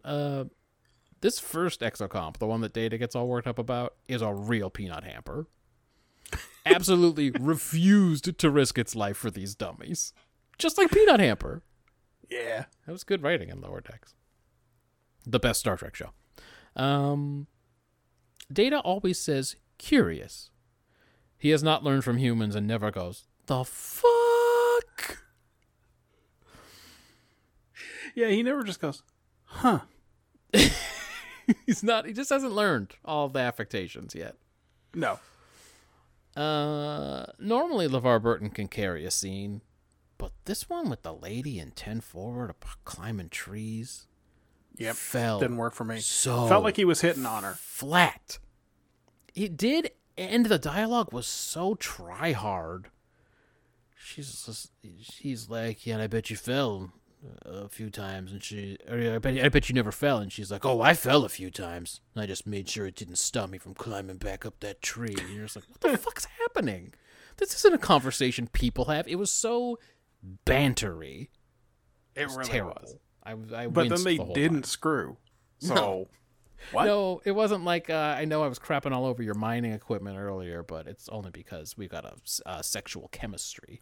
There's a heat between us. No, it was not that at all. It was fucking worthless. Hey, the writers of this episode didn't do a good job. No, it scored a lot more points than last week. Yeah. It's not a fistful that of doesn't days. mean it was good. It's better than a fistful of days. Actually scored more points than the previous 2 weeks combined. But that was Rascals and Fistful of Data. So they've been on a very bad run lately. This is their best episode since Relics. So good for them. Yeah. What about you? Quick hitters? Once again, I ask, why do people start a game of poker knowing they are mere minutes from being called to duty? It's bad time. It's like if we had game night at 9:30 my time, and I was like, all right, so we're logging on to play Pirates at like 9, right? And then I was like, oh, I can't start till 9:15, and then we hopped on, and then at 9:30 it was like, got a reminder about game night. I was like, ah, shit, fucking game nights tonight? Ah, god damn it. Every time with these fuckers. I mean, we don't know. They don't all have the same number of chips. I fucking rewound and looked because I was like, is this the first hand of the game? Because it had first hand of the game energy. No, for sure. But no. But it didn't look like it was wrapping up either, so I guess they just fucking lost track of time, huh? I guess. Again. Well, I don't see a fucking clock in that place. It's like the ability to ask the computer what time it is means that no one feels the need to display the time anywhere, anytime. My dude, we saw a clock like 4 weeks ago in Schisms. Wait, there was a real clock? There's a clock. Riker gets up and he goes and washes his face in the water drawer in his bathroom. Then he fucking taps the wall and there's a great big digital clock that comes up and tells him it's 10:06 a.m. Fucking missed that. And that's when he rushes down to engineering late. Oh, okay. Well, there you go then. So they got clocks. That's good. They got clocks. It didn't seem to be always on, though. Like, he still had to tap turn it on. Yeah. Yeah. They are all capable of finding the time in so many different ways that they no longer need to display it. Does Beverly Crusher have stock in Gillette? She says, after the razor was invented, beards became a fashion statement. I know, it's weird. Then she said mankind has finally achieved Mach 3. Yeah. It was a weird thing to say. It was weird that she said it's the that. 24th century. In 1992, it was pretty impressive, I guess. It was so great when those commercials came on. We must not have been old. The Mach 3 is an old razor, but when those commercials came on and said mankind has finally achieved Mach 3, and then we were like, the year's 1959. It was a very dumb thing to say in that ad. Mach 3 is pretty fast, right? Ours is called the Mach 3. I don't even think you could go that fast in real life. Put that in the commercial. Don't you dare look it up. You got respect for my ideas. You can't use Beverly Crusher's logic out in the real world. You can't be like, I don't know, I just feel like, after the butt plug was invented, not having one in your butt was an affectation. That's right. It was invented. Why aren't you using it? Everyone walking around without a butt plug. You guys are fucking posers. And I fucking see you. A bunch of posers. I see you. We get another mild shot taken at scientific ethics by these TV writers who apparently hate scientists. Hate scientists and also hate the written word. Yeah. Who knew? But I will say this. If you're Geordie and you hear one of these chuds, scientific chud of the week, trying to fast track a project, how do you keep a straight face? How are you not like, listen, I know you don't know this about me, but by every 3 weeks this happens. Yeah. And someone's like, we're just taking a shortcut. Always goes super good. Generally goes real well. Rocks don't shoot out of anything most of the time. Yeah, you're going to lose any grad students this week. It's all going to be great. I'll do anything to make sure this project succeeds. Up to and including Robocide, even if they're wearing big baby shoes. They must not. Had they already been used as 19 props, or is it only after this episode they're used as 19 props? Because they start to just show up in the background in every lab scene, upside down and sideways and shit. No, I think they built them for this, but as always, I'm sure there's a whole Ex Astra Scientia article that credits Yerk. Yeah, and it's heavily. We need some lab stuff. And I'm like, I don't know, what the fuck is this fucking thing? And they're like, well, I don't know, man. It looks stupid, though. And I'm like, well, I'll just put it in the fucking lab. And it's like every That's single like some time. kind of fancy science barrel.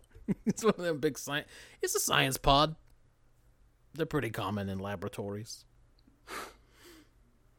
I I just don't believe that Data would devise an experimental protocol that involved calling the exocomp back early rather than letting it finish up for a few minutes, analyzing its sensor logs, inspecting the work it did in the Jeffries tubes, watching it perform that work, etc. Like, this quick experiment is something Geordi might have set up because he was in a hurry, but it probably would have taken Data less than 30 seconds to be thorough.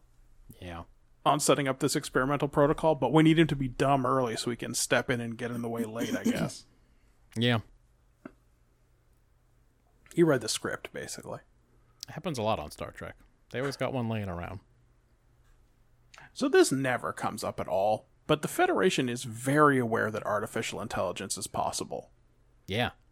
Kirk himself ran into 18 kinds of sentient machines, even if you don't count, like, in this series, Data and Lore, right? Yeah. There should be long-held, well-established protocols for determining if an artificial intelligence has true sapience. Dude, we never see that. He ran into Ruck like fucking 5 episodes in. Yes. Now, he was very distracted. Yeah. I mean, everyone was.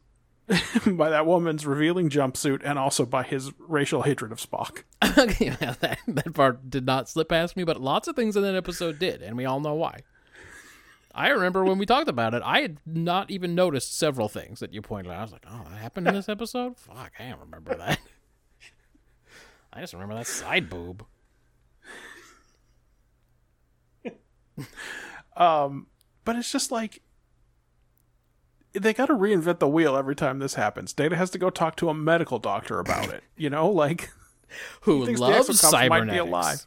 But he doesn't ask her about that part. But she loves cybernetics. They don't have a fucking playbook to determine if a machine is alive after Landru, Rock, any of them, man. There's Harry 100 of them. Harry Mudd's androids that it turned out he didn't build, but were intelligent. How about Nomad, dude? Any of them. Nomad. All of them. Yeah. Voyager. All right, so Nomad didn't know what a woman was, but, like, you know, he was intelligent. He had sentience or whatever. Yes, exactly. He made lots of crazy decisions in that episode based on, I don't know, how he felt about music and shit. And then, you know, depending on how you feel about Discovery, there's a lot more stuff about sentient artificial intelligence in Discovery, too. But, yeah, like, lots of precedent that it's just got to be new every time. Yeah.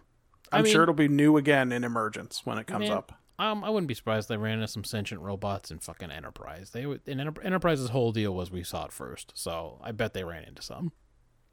Yeah, I don't remember any, but it could be. At this point, I don't remember a lot about Enterprise. That's the preferred state of being, for sure. Not remembering Enterprise. You remember when Hoshi had to stay in the castle with the Beast from Beauty and the Beast? Yes, and then she wore her most delicate nighties. Yeah. But at least she didn't have to use a hand bra on that one. This dude was like, I'll give you information to cross the expanse or whatever the fuck if Hoshi spends a night in my castle. And she was like, yeah, I'll do it. Everyone's like, you probably shouldn't do that. We won't ask you to do that. And she's like, no, I'll do it for you guys. I'll do it for Travis. And I was like, that doesn't even make sense. What are you talking about? To Travis. How does that help Travis? She's like, I'll do it for Travis, I said. Every 5 episodes, someone's going to mention that maybe I have a thing for Travis, but we will never get into it. Remember when they made her play basketball without a bra? What was happening on that show? It was very sad. It was very sad, the things that they did on that show to Jolene Blaylock and all of them. The actress who played Hoshi Sato, whose name I have forgotten. I always say it's Grace Park, but I don't remember. I think was it Linda Park? It might be Linda Park. Linda Park. You know, Korean American names. And then I was trying to think of a third character. Maybe there was a Mako, but then I realized I was just thinking of Dodger from Babylon 5. So that sucked too. Yeah, that wasn't so good. That's one of the few things where you say something from Babylon 5 and I go, yeah, that wasn't so good. That wasn't so good. I've even come around on Linear Builds a Motorcycle. Sure. Well, it was Garibaldi's dumb hobby. Linear Builds a Motorcycle and I'm poking Marshall going, you're going to want to see this. This is going to pay off. It's gonna go so fast. It's gonna pay off real, but you better be paying attention now. I must have been the worst. In my memory, this is important. I should apologize to her. After the pod, I'm gonna go apologize. Because I think in those moments, I was probably the worst husband that there's ever been. I see. Watching Babylon 5 with her. Just every few minutes, just looking over and going, you better be paying attention. Are you seeing this? Do you see who that is? Hey, in season 4, this is gonna come up again. Do you see who that is? She's like, just constantly throughout all of season 1, every time there's sort of anything that could be taken as a hint about what happens to Sinclair, you're just constantly looking over like, huh? This will pay off someday. Yeah, kind of a long time from now, actually.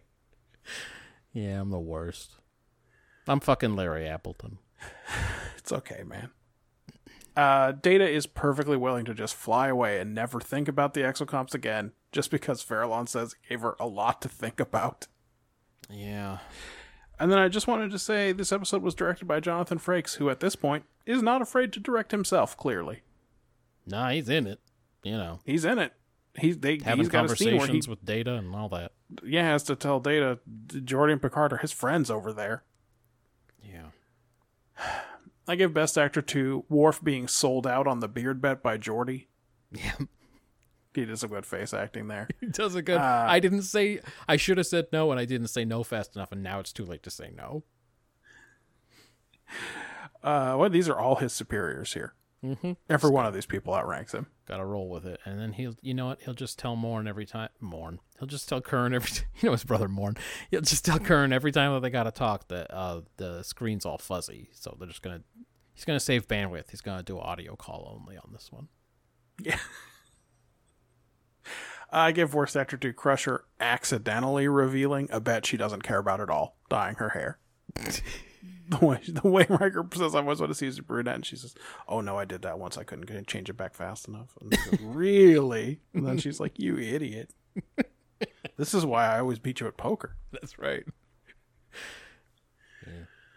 All right. Well, we did a hot hour on that. We fucking absolutely did. That extremely average episode. Yeah, scored 23 points on the rubric. All right, below average, fine. Yeah, second place last week was Voyager. Voyager's been riding on the bad TNG episodes for a couple of weeks now, but they're going to have to fight this one because 23 is above their average. 23 is a big score for Voyager. We'll see if they can handle it. This week we watched Collective.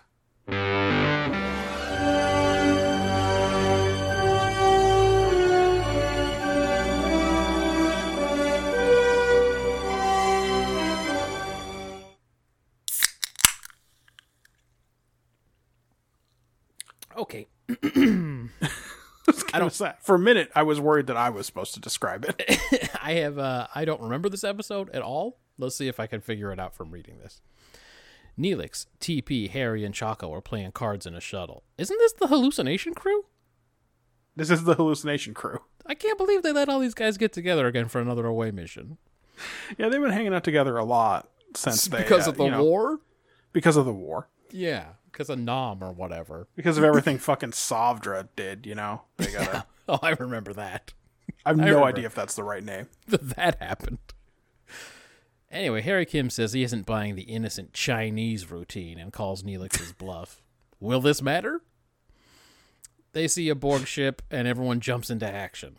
No perimeter alerts or sensor chimes or nothing from this shuttle, so I'm guessing they didn't set it up properly. Credits. Oh, okay, never mind. The Borg used a dispersal field to mask their approach. Anyway, there you go. This week takes hella long for a Borg cube to wipe out a shuttle. We'll figure out why later, I think. First of all, it's the Delta Flyer. How dare you? Yeah. Did you not see when that wrecked the whole shop against those Tsunkatse people last week? It did, didn't it? When the Delta Flyer fucking shot in and finished the job? Yeah, when Janeway, who wasn't in the episode, showed up to save the day. It was so fucking weird. The shuttle fires photon torpedoes and shit and disables the Borg's engines. So that lets you know something's up with these Borgs. But they get tractor beamed and Harry Kim gets injured and they're pulled into the cube. Neelix wakes from a dream of a Borged up Chaco. Will this matter? He's with Chaco and TP, but they're fine. Harry's missing, though. TP can't play it cool. He wants to, like, bust out of there or whatever, but luckily playing it cool is Chaco's whole fucking bag, and he's there, so he calms everyone down. Voyager finds the cube, and Seven says it's odd that they haven't repaired their damage yet. They attack Voyager, and Voyager gets pretty messed up. Oh, never mind. No, they attack Voyager, and they do a bad job, and they have their own weapons disabled. And then Janeway talks tough with the Borg, who give in hella fast. Yeah. I'm kind of remembering this now. Seven beams over to check on the away team while Janeway negotiates their release. And Seven bumps into a bunch of Borg kids. Fuck me. These kids are like, we're grown now, we're cool adults, and we smoke. We smoke and drink, and you don't want a piece of this, and I sag my pants, and this one over here is done kissing. The angriest of the kids kind of takes charge, and Seven goes to check on the away team. After she says hi, it becomes clear the Borg didn't nab Harry and don't know he exists. Seven takes her leave and also takes a dead drone and data node to find out why all the other drones beefed it. They find out it's a pathogen that affects, like, cybernetic beings or something.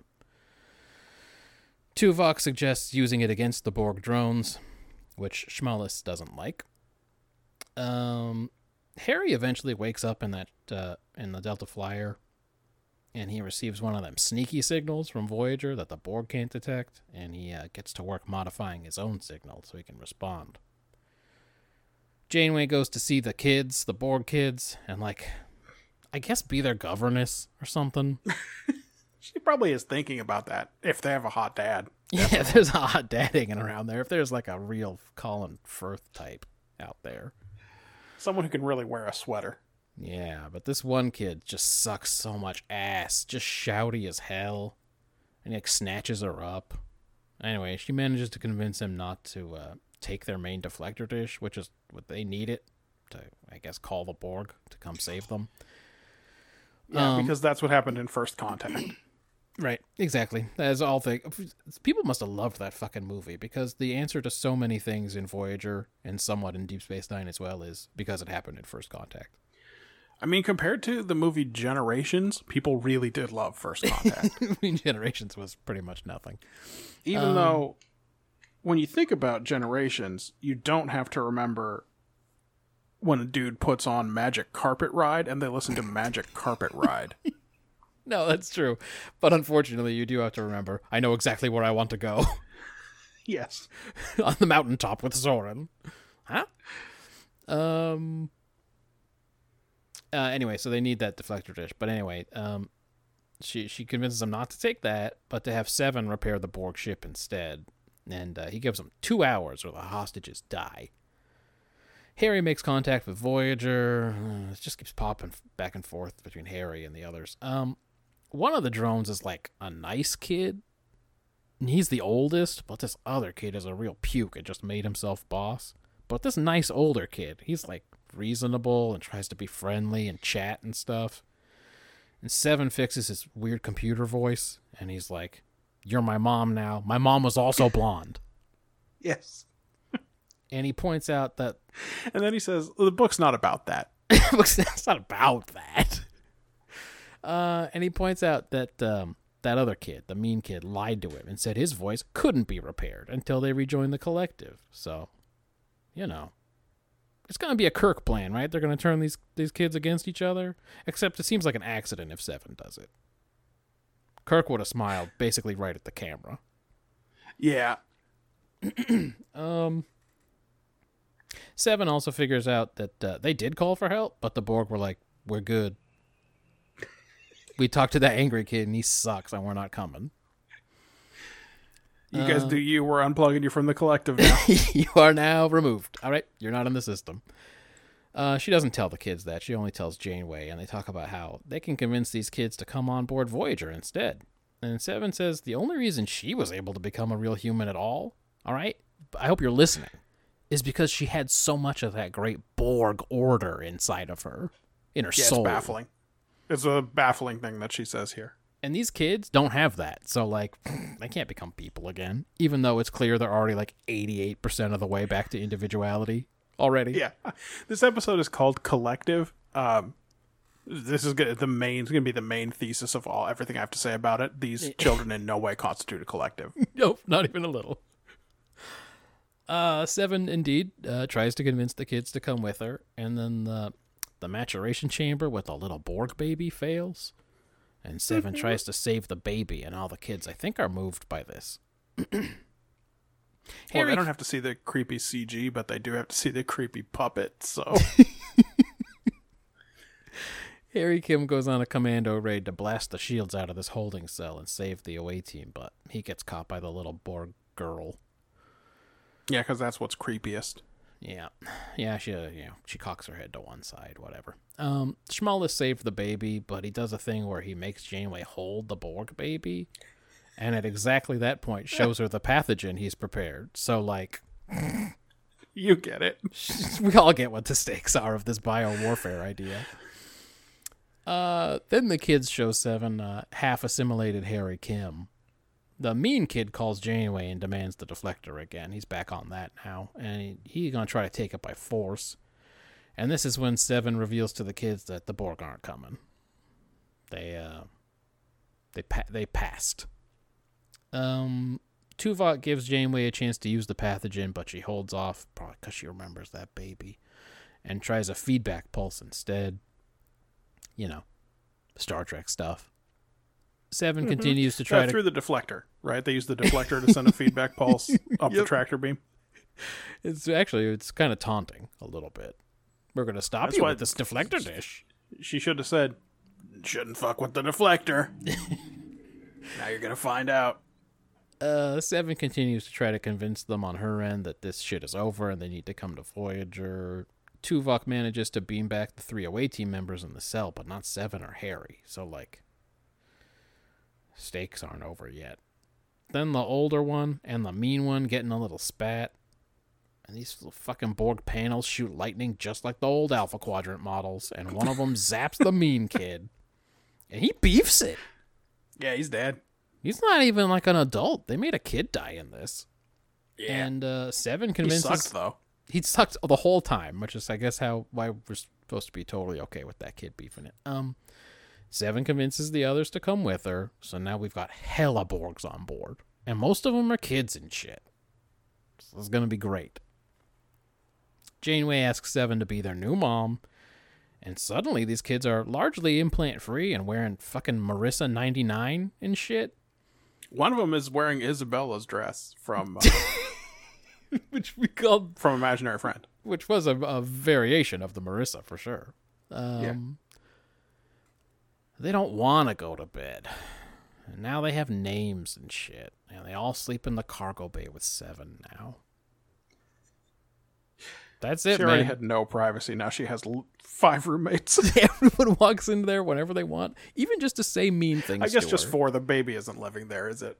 We never hear anything about the baby. Everyone just walks in there whenever they want, even just to say mean things to her. Sometimes they walk in just to be shitty and then they leave. She has no privacy at all. But yeah, now she's got 4 kids to deal with in there. And by the way, 2 of those I think are twins. Yes. They didn't break them up. They really wanted it to be creepy, right? The Borg were like, this is the ultimate collective. They've got the power struggle kids, then they've got the twins and the creepy girl. Mm-hmm. And the Uncanny Valley baby. Anyway, that's it, man. That's this episode. Are you interpreting all the symbols? No. Searching your subconscious for their meaning? No. What about you? This was a tough one for me. I got to the end of this and said, huh. Yeah. Here's where I landed. Okay. You have to walk before you can run? These kids are trying so hard to be the Borg. Yeah. They're trying to assimilate people, steal technology. They keep saying adapt, adapt, adapt, but that's the one thing they don't do. Sure. They don't really learn that lesson, though, in the end. They just kind of get beaten in a fight and have to surrender. So, It's pretty thin, but like... Yeah, but it's like street racing rules. It's like they got beaten and now they got a new mom. Isn't that how it works in street racing? I think that is how it works in street racing. Yeah. Anyway, that's the area I think this episode is sort of working in. Nothing to do with collectives, by the way. I don't know. Well, at least it wasn't just named one of the kids' names or something. I gave it a 3. Okay. I didn't think they had anything clear to say. I agreed it was 3. I said, kids think they're the shit, but, like, they don't know nothing. That's why they're kids. I think that's it, man. Tuvok said it himself. These fuckers are contemptuous of authority. Who the fuck cares? What is this, TOS? Yeah. Why is this happening again? If you're not going to show me a little blonde kid spitting right in William Shatner's face, just absolutely blasting a loogie in his face. I love to imagine that before that they were like, all right, which one of you kids spits the best? They had a spitting contest. She was like, me, sir. I'm a Howard. So we all spit real good. A loogie, man. Oh, so good. I loved it. Just blasts him with a loogie. Yeah. Well, he'd been abusing those kids on set the whole fucking time with his shat acting where he just grabs them up and throws them around. Those kids were going fucking horizontal. He was tossing them. Execution. Again, it's very TOS, but without a winking Kirk to tell everyone at home that he's going to trick these kids and probably throw one across the room. No winking Kirk and no, like, ironic musical stings to let you know that it's happening. No precocious flutes or anything going on that make you go, oh, I get what's happening. Or like a kind of a seesaw violin line that's like... Yeah, maybe a one-liner from McCoy. Yeah, that show really did not take itself very seriously sometimes. I mean, listen, that show scored 30 points on average. And, Deep Space Nine and TNG are falling desperately towards it. Look, man, TOS kind of dominated season 1. And then we all know it fell off hard. It would have been more Trekkie to convince that mean kid he's just scared or whatever and have him join up too, and then maybe he'd be like, you know, how Janeway has to deal with Seven, she'd have to like deal with that guy, and there'd be like a dynamic or whatever, and she'd learn to understand what Janeway was going through or something. But yeah, better show definitely would have had that. He's just lightning him to death. Instead of finally the power struggle between the two teenage boys comes to a head, and then the kid gets killed by lightning. Those panels, man. They claimed another soul. They did. But anyway, I definitely don't want more Borg kids on the show, and he was very annoying, so it was kind of nice to see him bite it. Will we ever see this Borg baby again? Who the fuck knows? I just know that watching Seven, the Borg mom, is not an exciting idea to me. Is the Wildman baby being retired now? I don't know. It wasn't much to me, just a 3. Big mistake. She's like the third best actor on the show. Yeah. I mean, it was a 3 for me also. A lot of frustrating elements in this episode. The biggest one for me is that these kids aren't a collective, right? And by that I don't mean they're not. It's not that they're just bad at being Borgs. Yeah. It's not that they're bad at flying the ship or because they don't know how to assimilate people. They aren't mentally linked. They talk to each other. Yeah. The mean kid has to catch Second having an unauthorized conversation with 7 of 9, right? Like, he has to eavesdrop. These kids are not in each other's minds, and it's not... Somehow no one in the show notices. Yeah. You know? Yeah, I thought shouldn't you guys be linked? Like, we've seen, even when you break away from the big collective, you can form like a little subnet or whatever. Yeah. There was a whole episode where I did some despicable things. Yeah, I was not because proud I was of it scared. After. This is a lesson I could teach you. After I stopped pretending I couldn't remember it, I was not proud of it. Because she definitely fucking remembered that shit. Then there's a lot of negotiation business in this episode when no negotiation is possible. Like, there's no way that a network TV show was ever going to have 5 children returning to their lives as Borg drones at the end. So they're not just going to reach an agreement and someone's going to fix the ship and off they go, right? Yeah. And so if you don't believe in the negotiation, then Harry's little haunted house jaunt doesn't matter because the consequences of it are a breakdown in negotiations. Right. The space pathogen bioweapon feels like a watered-down version of the impossible shape discussion from Borg. It is. It's only in the episode for 10 seconds. Yeah. Tuvok brings it up, and then she's like, make it. And Shmalis is like, I don't want to, but, I will. But I will. I'm not Data over here. Yeah. There's just nothing much surprising about this episode, good or bad. Like, there are plenty of worse ones in Voyager's canon, but surprisingly, there are also plenty of better ones. Yeah. So, it was a 3 for me. Okay. World building. We learn a lot about what happens to assimilated children. But unfortunately, none of it makes much sense. Mm-hmm. Why wouldn't a 16-year-old know the decryption protocols? Sure. Do they not do the knowledge transfer until and unless the normal maturation process ends? Yeah, but then, why do they know anything about the Borg? Like, adults can be fully assimilated in minutes. It should be a very quick process. Either they should know everything the Borg know, or they should just be children who've been physically altered if they haven't done that yet. Yeah. Why do they have partial Borg outfits? Unknowable. Do you get your right pant leg on your 9th birthday and your left pant leg on your 10th birthday? It is very stupid. They're all half dressed. Yeah. To explain that they are only half Borg or whatever. Uh-huh. Yeah. It's a metaphor. Yeah. But it doesn't make any sense in universe. The thing that made the most sense in this episode was the Borg collective saying, no, we're good. But then, why didn't the ship self-destruct or whatever? No, they just left out. They don't give a fuck, man. I don't know, man. I guess there's a virus that attacks the Borg, and that's what I'm counting for world building points here. So I did give it 1. Yeah. Yeah, let's see. Tuvok easily finds Neelix's signal on the cube. Maybe Talaxians are hella weird on the instruments and easy to spot. I just looked for a guy wearing 2 jackets at the same time. It was either Neelix or Triple H, so... Oh god, what if it's Triple H? Don't beam him back!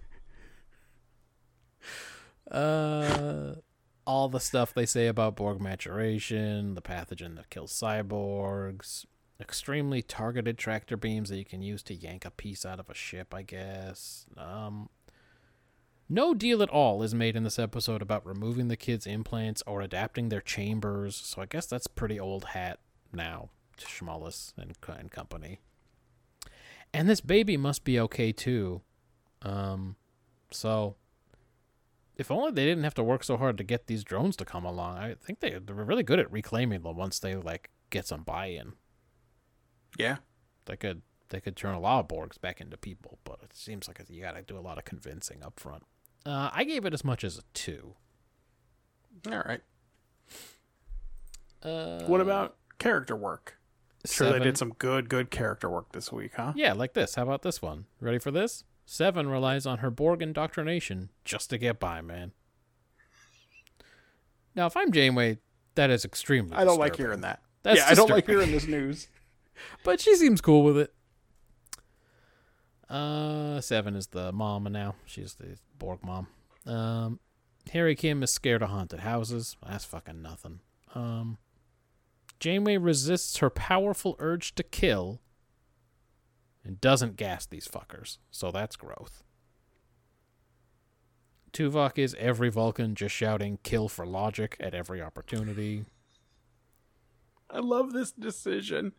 I love that in every one of these writers' rooms, there's someone who's saying, the logical thing would be to kill him. As if logic is the only value that Vulcans have. Yeah, well, they're basically Star Wars aliens for sure. Shmalis doesn't want to make a pathogen, but he does. He doesn't, shut himself down to prevent its creation or anything. He just says, "But I don't want to," and then he just makes scowls it. about it and then dramatically hands it to her when she's holding a baby. Yeah, it's very. I feel like Beverly would have just said no. Oh, for sure. Are you So kidding me? No, I'm not gonna. What side was she on in the imaginary shape debate? She had to be on the no side, yeah? She was on the side that She was said, on Team Hugh? Certainly there's been no formal declaration, and everyone That's in the room right. didn't fucking kick her out of the meeting, which is insane still, that you can say something like that and not get booted from the meeting. As if that wouldn't If it was a matter. meeting on Zoom, the organizer could have muted her at that point. I'm going to ask everyone to not... I'm going to mute everyone, and then I'll just unmute. You can raise your hand, and I'll unmute you from now on. Just a 4 for me. And that's only because Janeway resists her powerful urge to kill. I mean, I had it even one lower. I have it as a 3. 7 has come all the way around on her nonsense, and now thinks what the Borg did to her mind made it easier for her to become an individual. That is really working yourself into a big old pretzel to praise the Borg. And every time I mention her now, I feel like I have to say this ship needs a therapist. Yeah. Instead of a doctor who doesn't want to be a doctor? Oh, yeah. No, Janeway needs to barter on one of these stops for a fucking psychologist. That'd be nice. Also, despite Seven's only friend being Naomi Wildman, she's real unsure about having these kids tag along at the end. But she does know how to drive a wedge in a group of vulnerable teens, so good for her, I guess. It'll be good if she ever has to go to middle school. Oh boy, I got news for you. There's a season 7 episode that's basically just Billy Madison, so you're gonna enjoy that. Honestly, I'm kind of looking forward to it. Does someone pee their pants? If that were a real episode, that would be a good episode. If they were like, actually, 7, in order to be a Starfleet officer, you have to get your have to go to GED. school. Yeah. You have to go through all these other grades though first. We're gonna put you in a holographic simulation of a kindergarten. And then she's going to have to draw and write in cursive at some point. It's going to be very embarrassing for her. Yeah. Harry Kim's afraid of haunted houses. Neelix might be trying to be a hustler. Probably a callback to his old trash panda days. Yeah. Trying to hustle poker. Janeway will use a bioweapon. And Tuvok has to use a bioweapon. Or else he can't pawn far. That's right. That's how it works. And you don't want a stifled Ponfar. I mean, we saw with Vorik. It's not good. How that can go. You just got to get the full experience. This isn't one of the big character episodes as far as I'm concerned. Like I said, it's a 3 for me. Sure. Quick ones then. Did they replicate this poker set in the Delta Flyer? Or did one of them bring it along? Like, did they figure, hey, we're going to have a lot of time sitting in this fucking shuttle. We should play poker. We should play poker and talk about the war. Is someone paying replicator rations, or are shuttles on their own system? Does anything you replicate in a shuttle not count? It's another question I have. Unknowable. Boy, it's a good thing no one ever said Tom Paris was good under pressure, huh? He really does not handle being in the assimilation chamber remotely well. No, no one's ever said anything good about him, and yet they haven't spaced him or anything. So I mean, someone lied and said he was a real good pilot, and then Janeway was like, all right, I guess I'll go to New Zealand. I guess I can't find a good pilot in Starfleet. I'm going to have to go break out a convict. And I guess no one told her the man you want is Will Riker. Yeah, I mean, she should have asked Geordi about it for sure. They encounter a Borg ship, and she just immediately sends 7 of 9 over. No discussion at all about how that could affect her, or how she feels about it. She's just Janeway's little Borg weapon. Yeah, it's the way Picard treats Worf every time there's a Klingon around. Yeah. Then I said, this is a pretty big ask for child actors. You put on all this junk and then... put on all this shit, and then stomp like around and be robot, weird. But yeah. like, the whole point is that you guys aren't good at it. Is this making sense to you? You're 10. You should get this. Like when Chakotay says, if we were to go buy the book, say hi to Harry.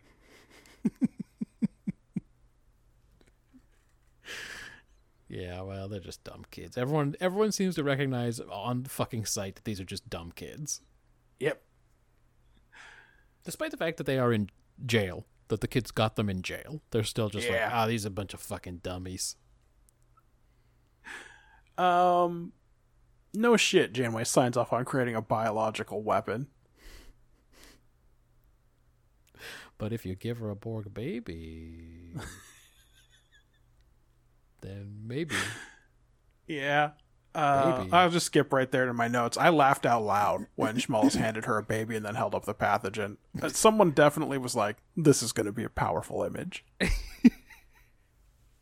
We're doing big TV with this. Yeah. Oh, yeah. No, this definitely felt like an important moment, for sure.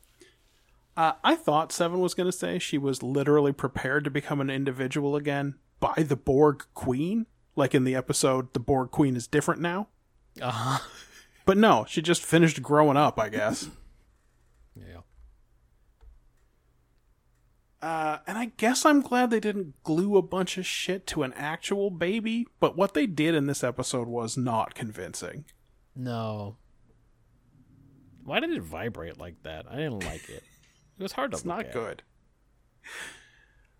good. Do you think people will finally fucking knock before they go in now that they know a bunch of kids are in that bedroom? I would hope they'd avoid it entirely now. Okay. Who wants to talk to a bunch of weird half-Borg kids? Yeah, cool backpack doesn't even work anymore. No. There's nothing you can say to those kids. I give best actor to Seventh and worst actor to First.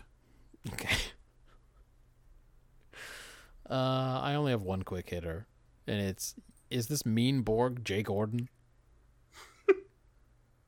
I think it's the actor that played Jay Gordon. Did you look it up? I did. I didn't look it up.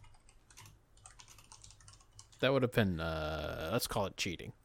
Jay Gordon Gross was played by John Christian Gross. Oh.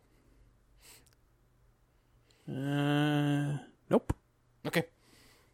He made appearances in L.A. Law, Empty Nest, Beverly Hills 90210, Quantum Leap, Murphy Brown, Doogie Howser, M.D., Blossom, and Seinfeld by the time he was 10 years old. But I guess not much else. Apparently nothing after that. He gave me Jay Gordon vibes at certain times. Yeah, hold on. You must have been talking about First, yeah? Yeah, First. The mean kid. The little shit. First Borg, a juvenile Borg drone. Played by? Ryan Spawn. I don't know who that is. All right. Well, let's hit DS9 then. Yeah, the winner last week was Deep Space Nine.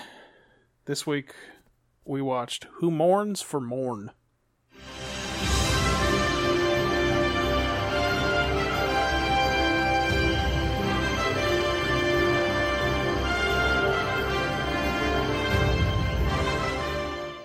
Some people in the country will pronounce those two words the same, and some will pronounce them differently. Oh, is this Yeah, I think it's a caught merger type thing. Odo pesters Morn about some beets that are rotting in the cargo bay, but soon he realizes it's just a hologram that Quark put there to comfort the other patrons, because Morn's been away for a while, and of course. Just then, Cisco and Dax come in and tell everybody Morn beefed it in an ion storm. Credits. These are the stakes this week, I guess. I don't know. Fucking hit that filler, DS9. It is filler season.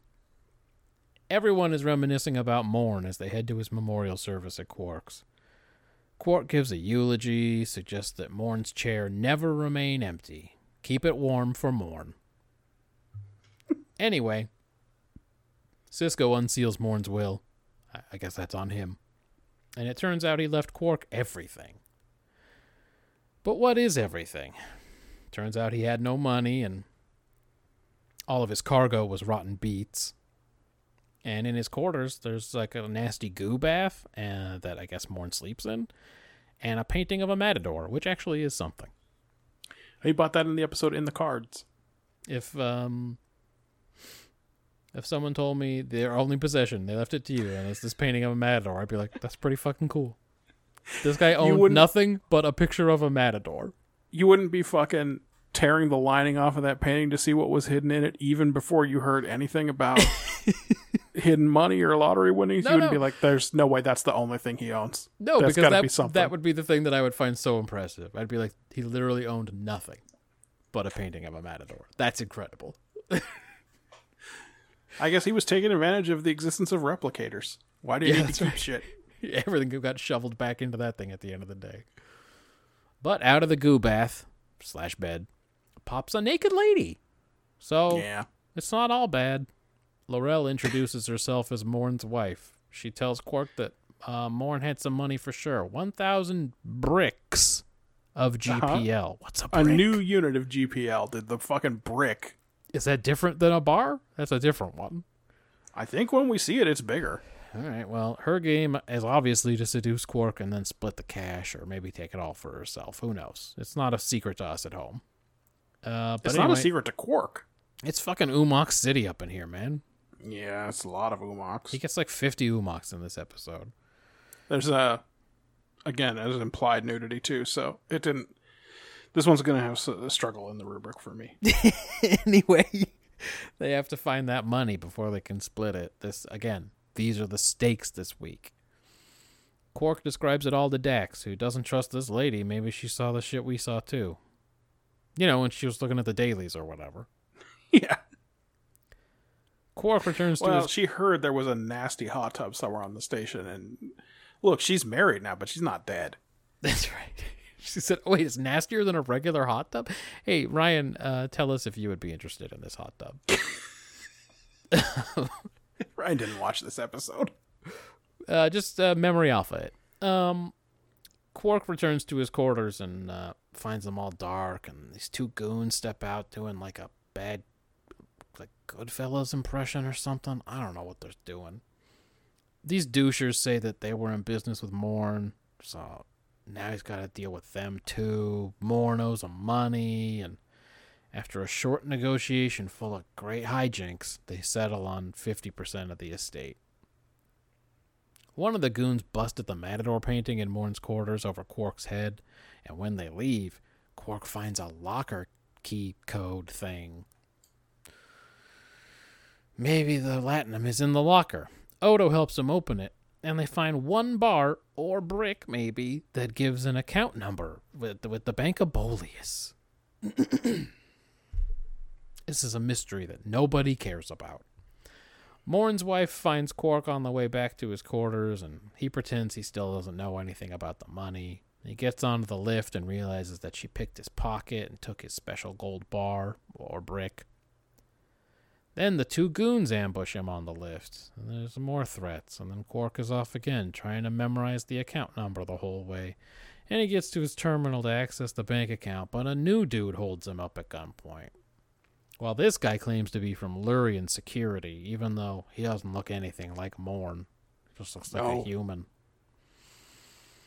This guy charges Quark with conspiracy to intercept government property or something. This guy says Morn is a prince, and the 1,000 bricks is royal property, so we're reclaiming it. But when he hears Laurel is here, he loses his cool. So if you haven't caught on yet, this guy's also scheming. But they agree to set up Laurel and the two goons and capture them, and then Quark's going to get a reward or something. Quark gets back to his quarters and finds Laurel. She says that those two gangsters are after her. So they hide while the goons break in, and then the goons hide while the fake cop breaks in, and the fake cop can't understand Quark's hints about other people being there. Anyway, all the bad guys come out and they have a little reunion, and they all work together with Morn in the way back on a big heist. And now they've come to claim the latinum that he took from them. They helpfully explain that the statute of limitations has expired, and they can't be prosecuted, so now they want the cash. And they think about killing Quark, but they decide they need him to accept delivery of the funds. They agree to split it 5 ways, giving Quark Morn's cut. They wait at the bar for the latinum to arrive. None of them admit to killing Morn, so I guess it was just an accident. In case it isn't clear by now, Morn has faked his own death. Yeah, sorry. Like, the episode doesn't keep these things very well hidden. Anyway, the Latinum arrives, and once they open up the case, everyone starts pointing guns at each other except for Quark. And none of these fuckers can be cool, so the standoff turns into a shootout within, 9 seconds. Quark hides with the Latinum while Odo comes in and arrests everybody. And since they're all going to jail, Quark finally has all the cash to himself, except the bricks are fucking empty and there's no Latinum in them. It's just worthless gold. So this whole quest was for nothing. And then Morn walks into Quark's bar, not a scratch on him. And Quark's mad, but then Morn leans over and regurgitates some Latinum into a glass for Quark. The tiny glass Quark is holding is apparently 100 bricks worth, so they don't put much Latinum in those things. No. It's got a tiny little sipping liqueur fucking glass. Anyway, Quark's happy, Morn's happy, and the war feels very far away. And yep. What the fuck was this one about? You think you know a person. I love episodes that are just about an expression that people say sometimes. Morn is always in Quark's, and per the main running joke of the whole show, he never shuts up when the camera's off him. Yep. But Quark is perfectly willing to believe he had an ex-wife he never heard of, shady business dealings, even that he was the crown prince of Luria. Yeah. And it turns out he was part of a sector-wide famous heist. Yeah. And he's had a stomach full of Latinum for years and years. So, shit, I guess you don't. I guess you never really know a person. Sure. But okay, so what? For fucking real, yes. What do we do with this take? Who cares? Yeah. I give it 1 point. Okay. It was big of you not to take it.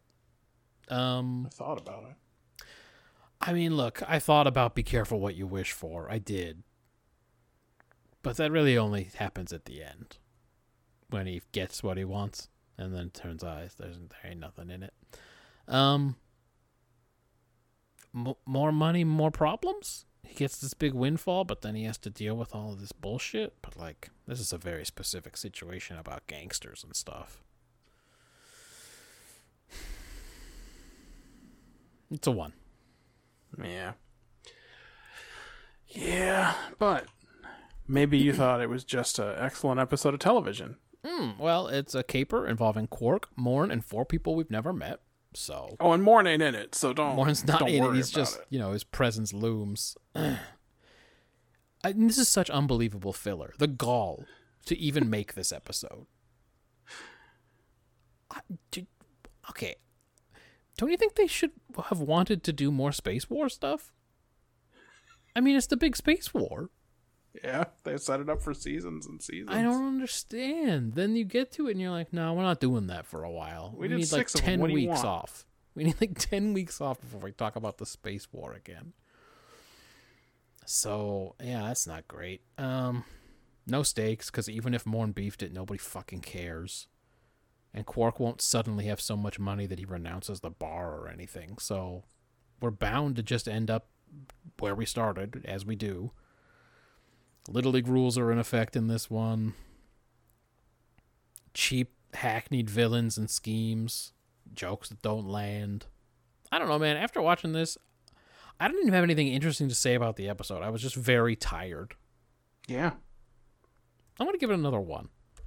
I had it as a 2, but that feels like a 1. Well... Uh-oh, naked lady in a hot tub. We're in mandatory deduction territory. It's a DS9 runs afoul of.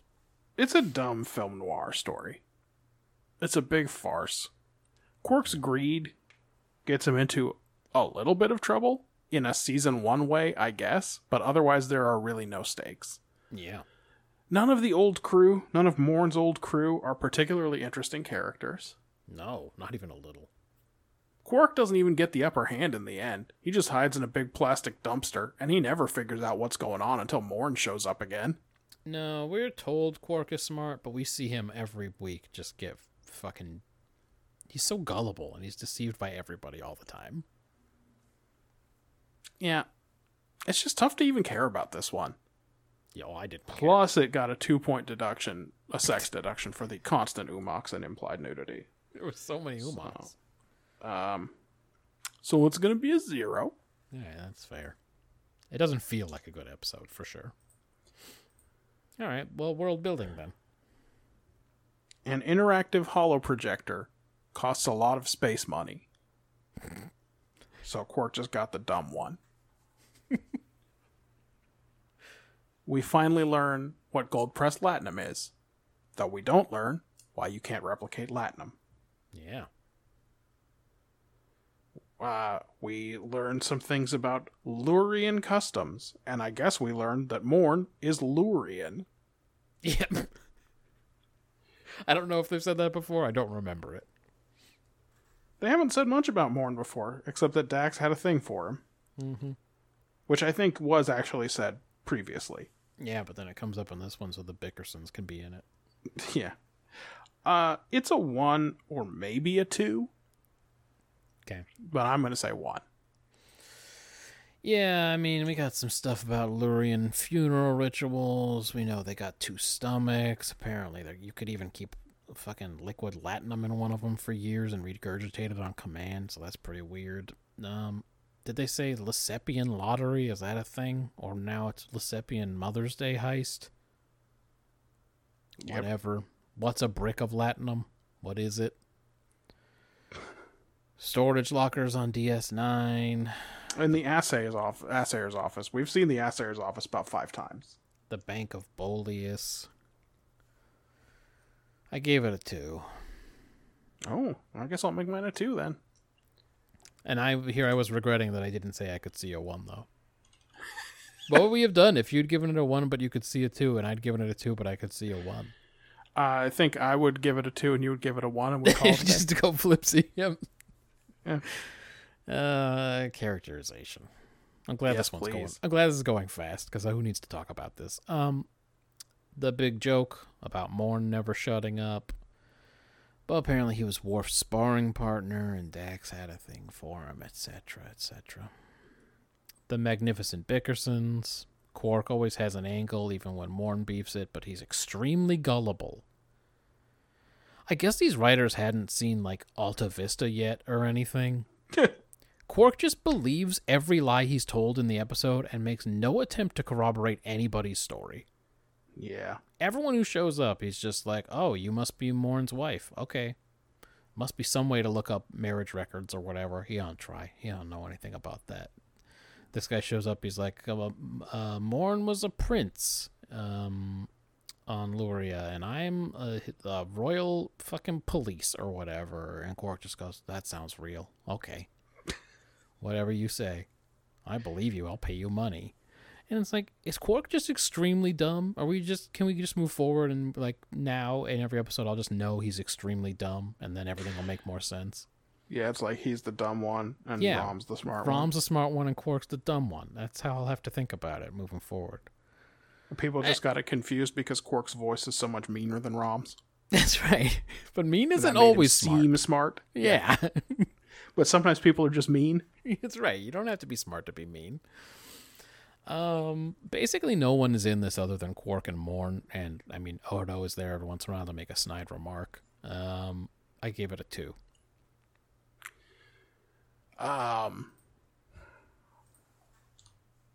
Well, Quark is greedy, but willing to give up half of his money to 2 gangsters he could probably get the drop on himself. I mean, we saw him shoot 2 Jem'Hadar at once. Yep. Willing to be hauled in by a fake cop, but not to go talk to a real one at any point. Mm-hmm. Willing to give 10% to a lady to get her to drop a case he probably thinks he could win. But he's greedy, and his greed gets him in trouble, huh? Mm.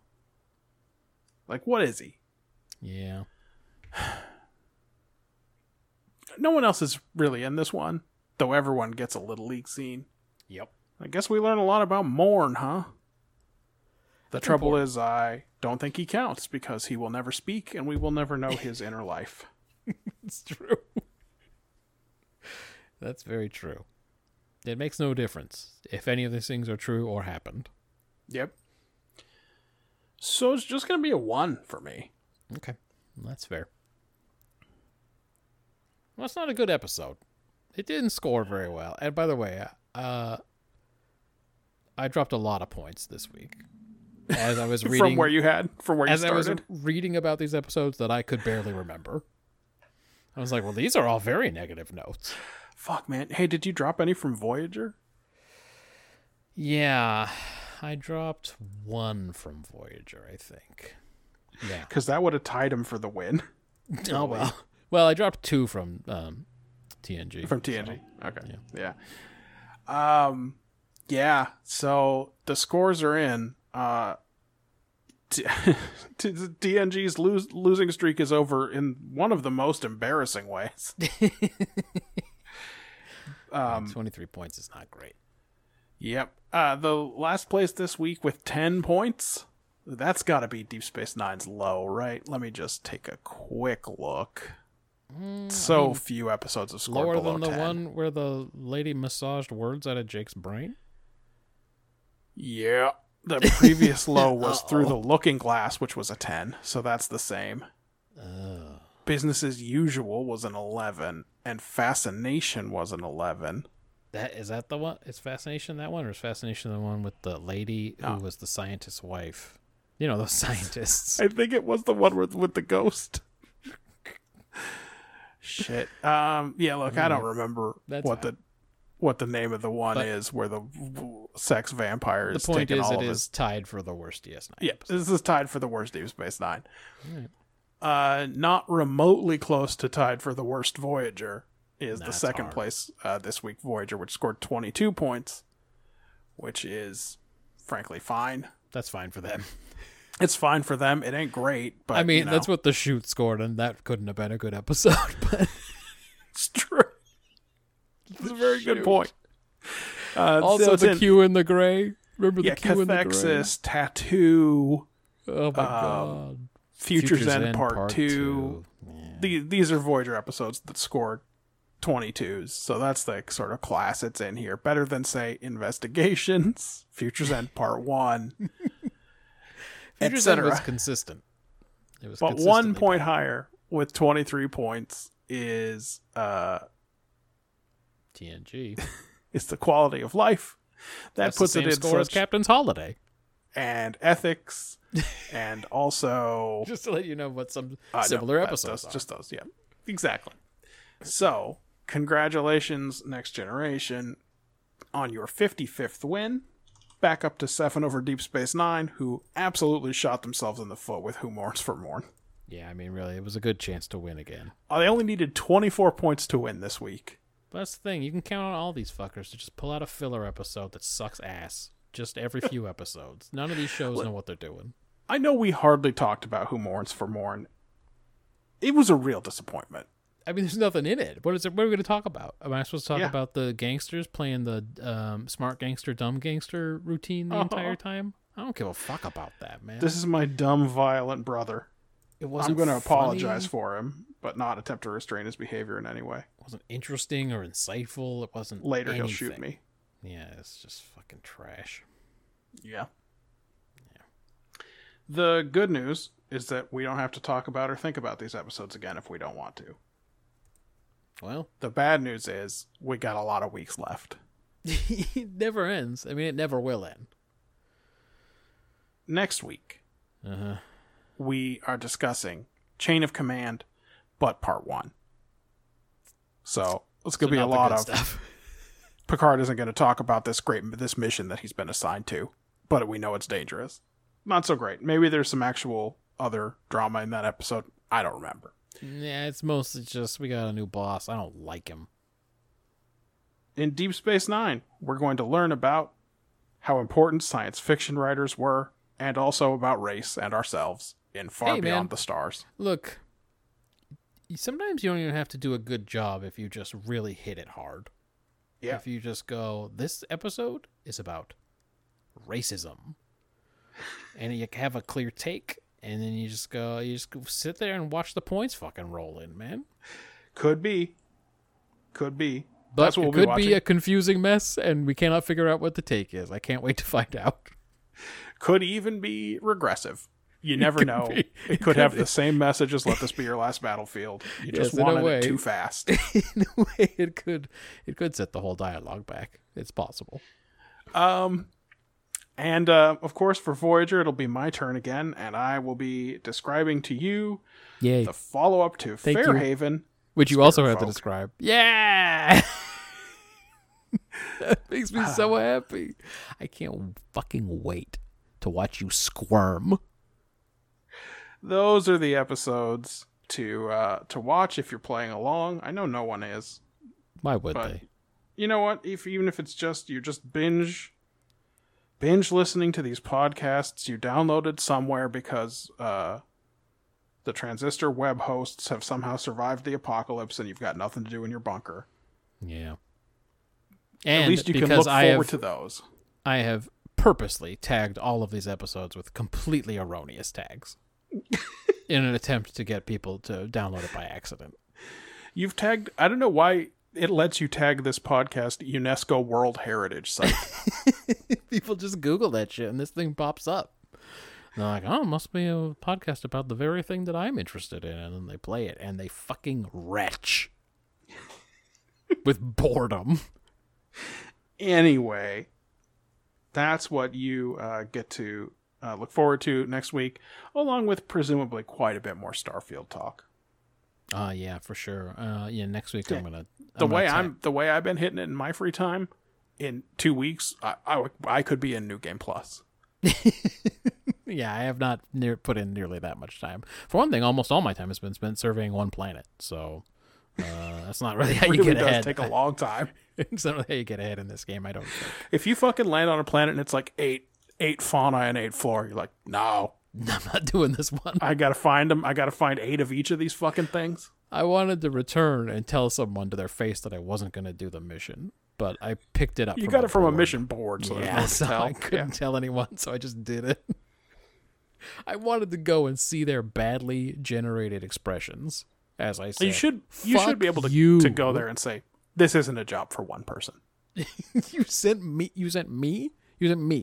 I'm just a guy. You sent me to survey this entire planet. Yeah, no, I'm good. Thank you. I'm sorry, I've just got to walk around until I find beryllium.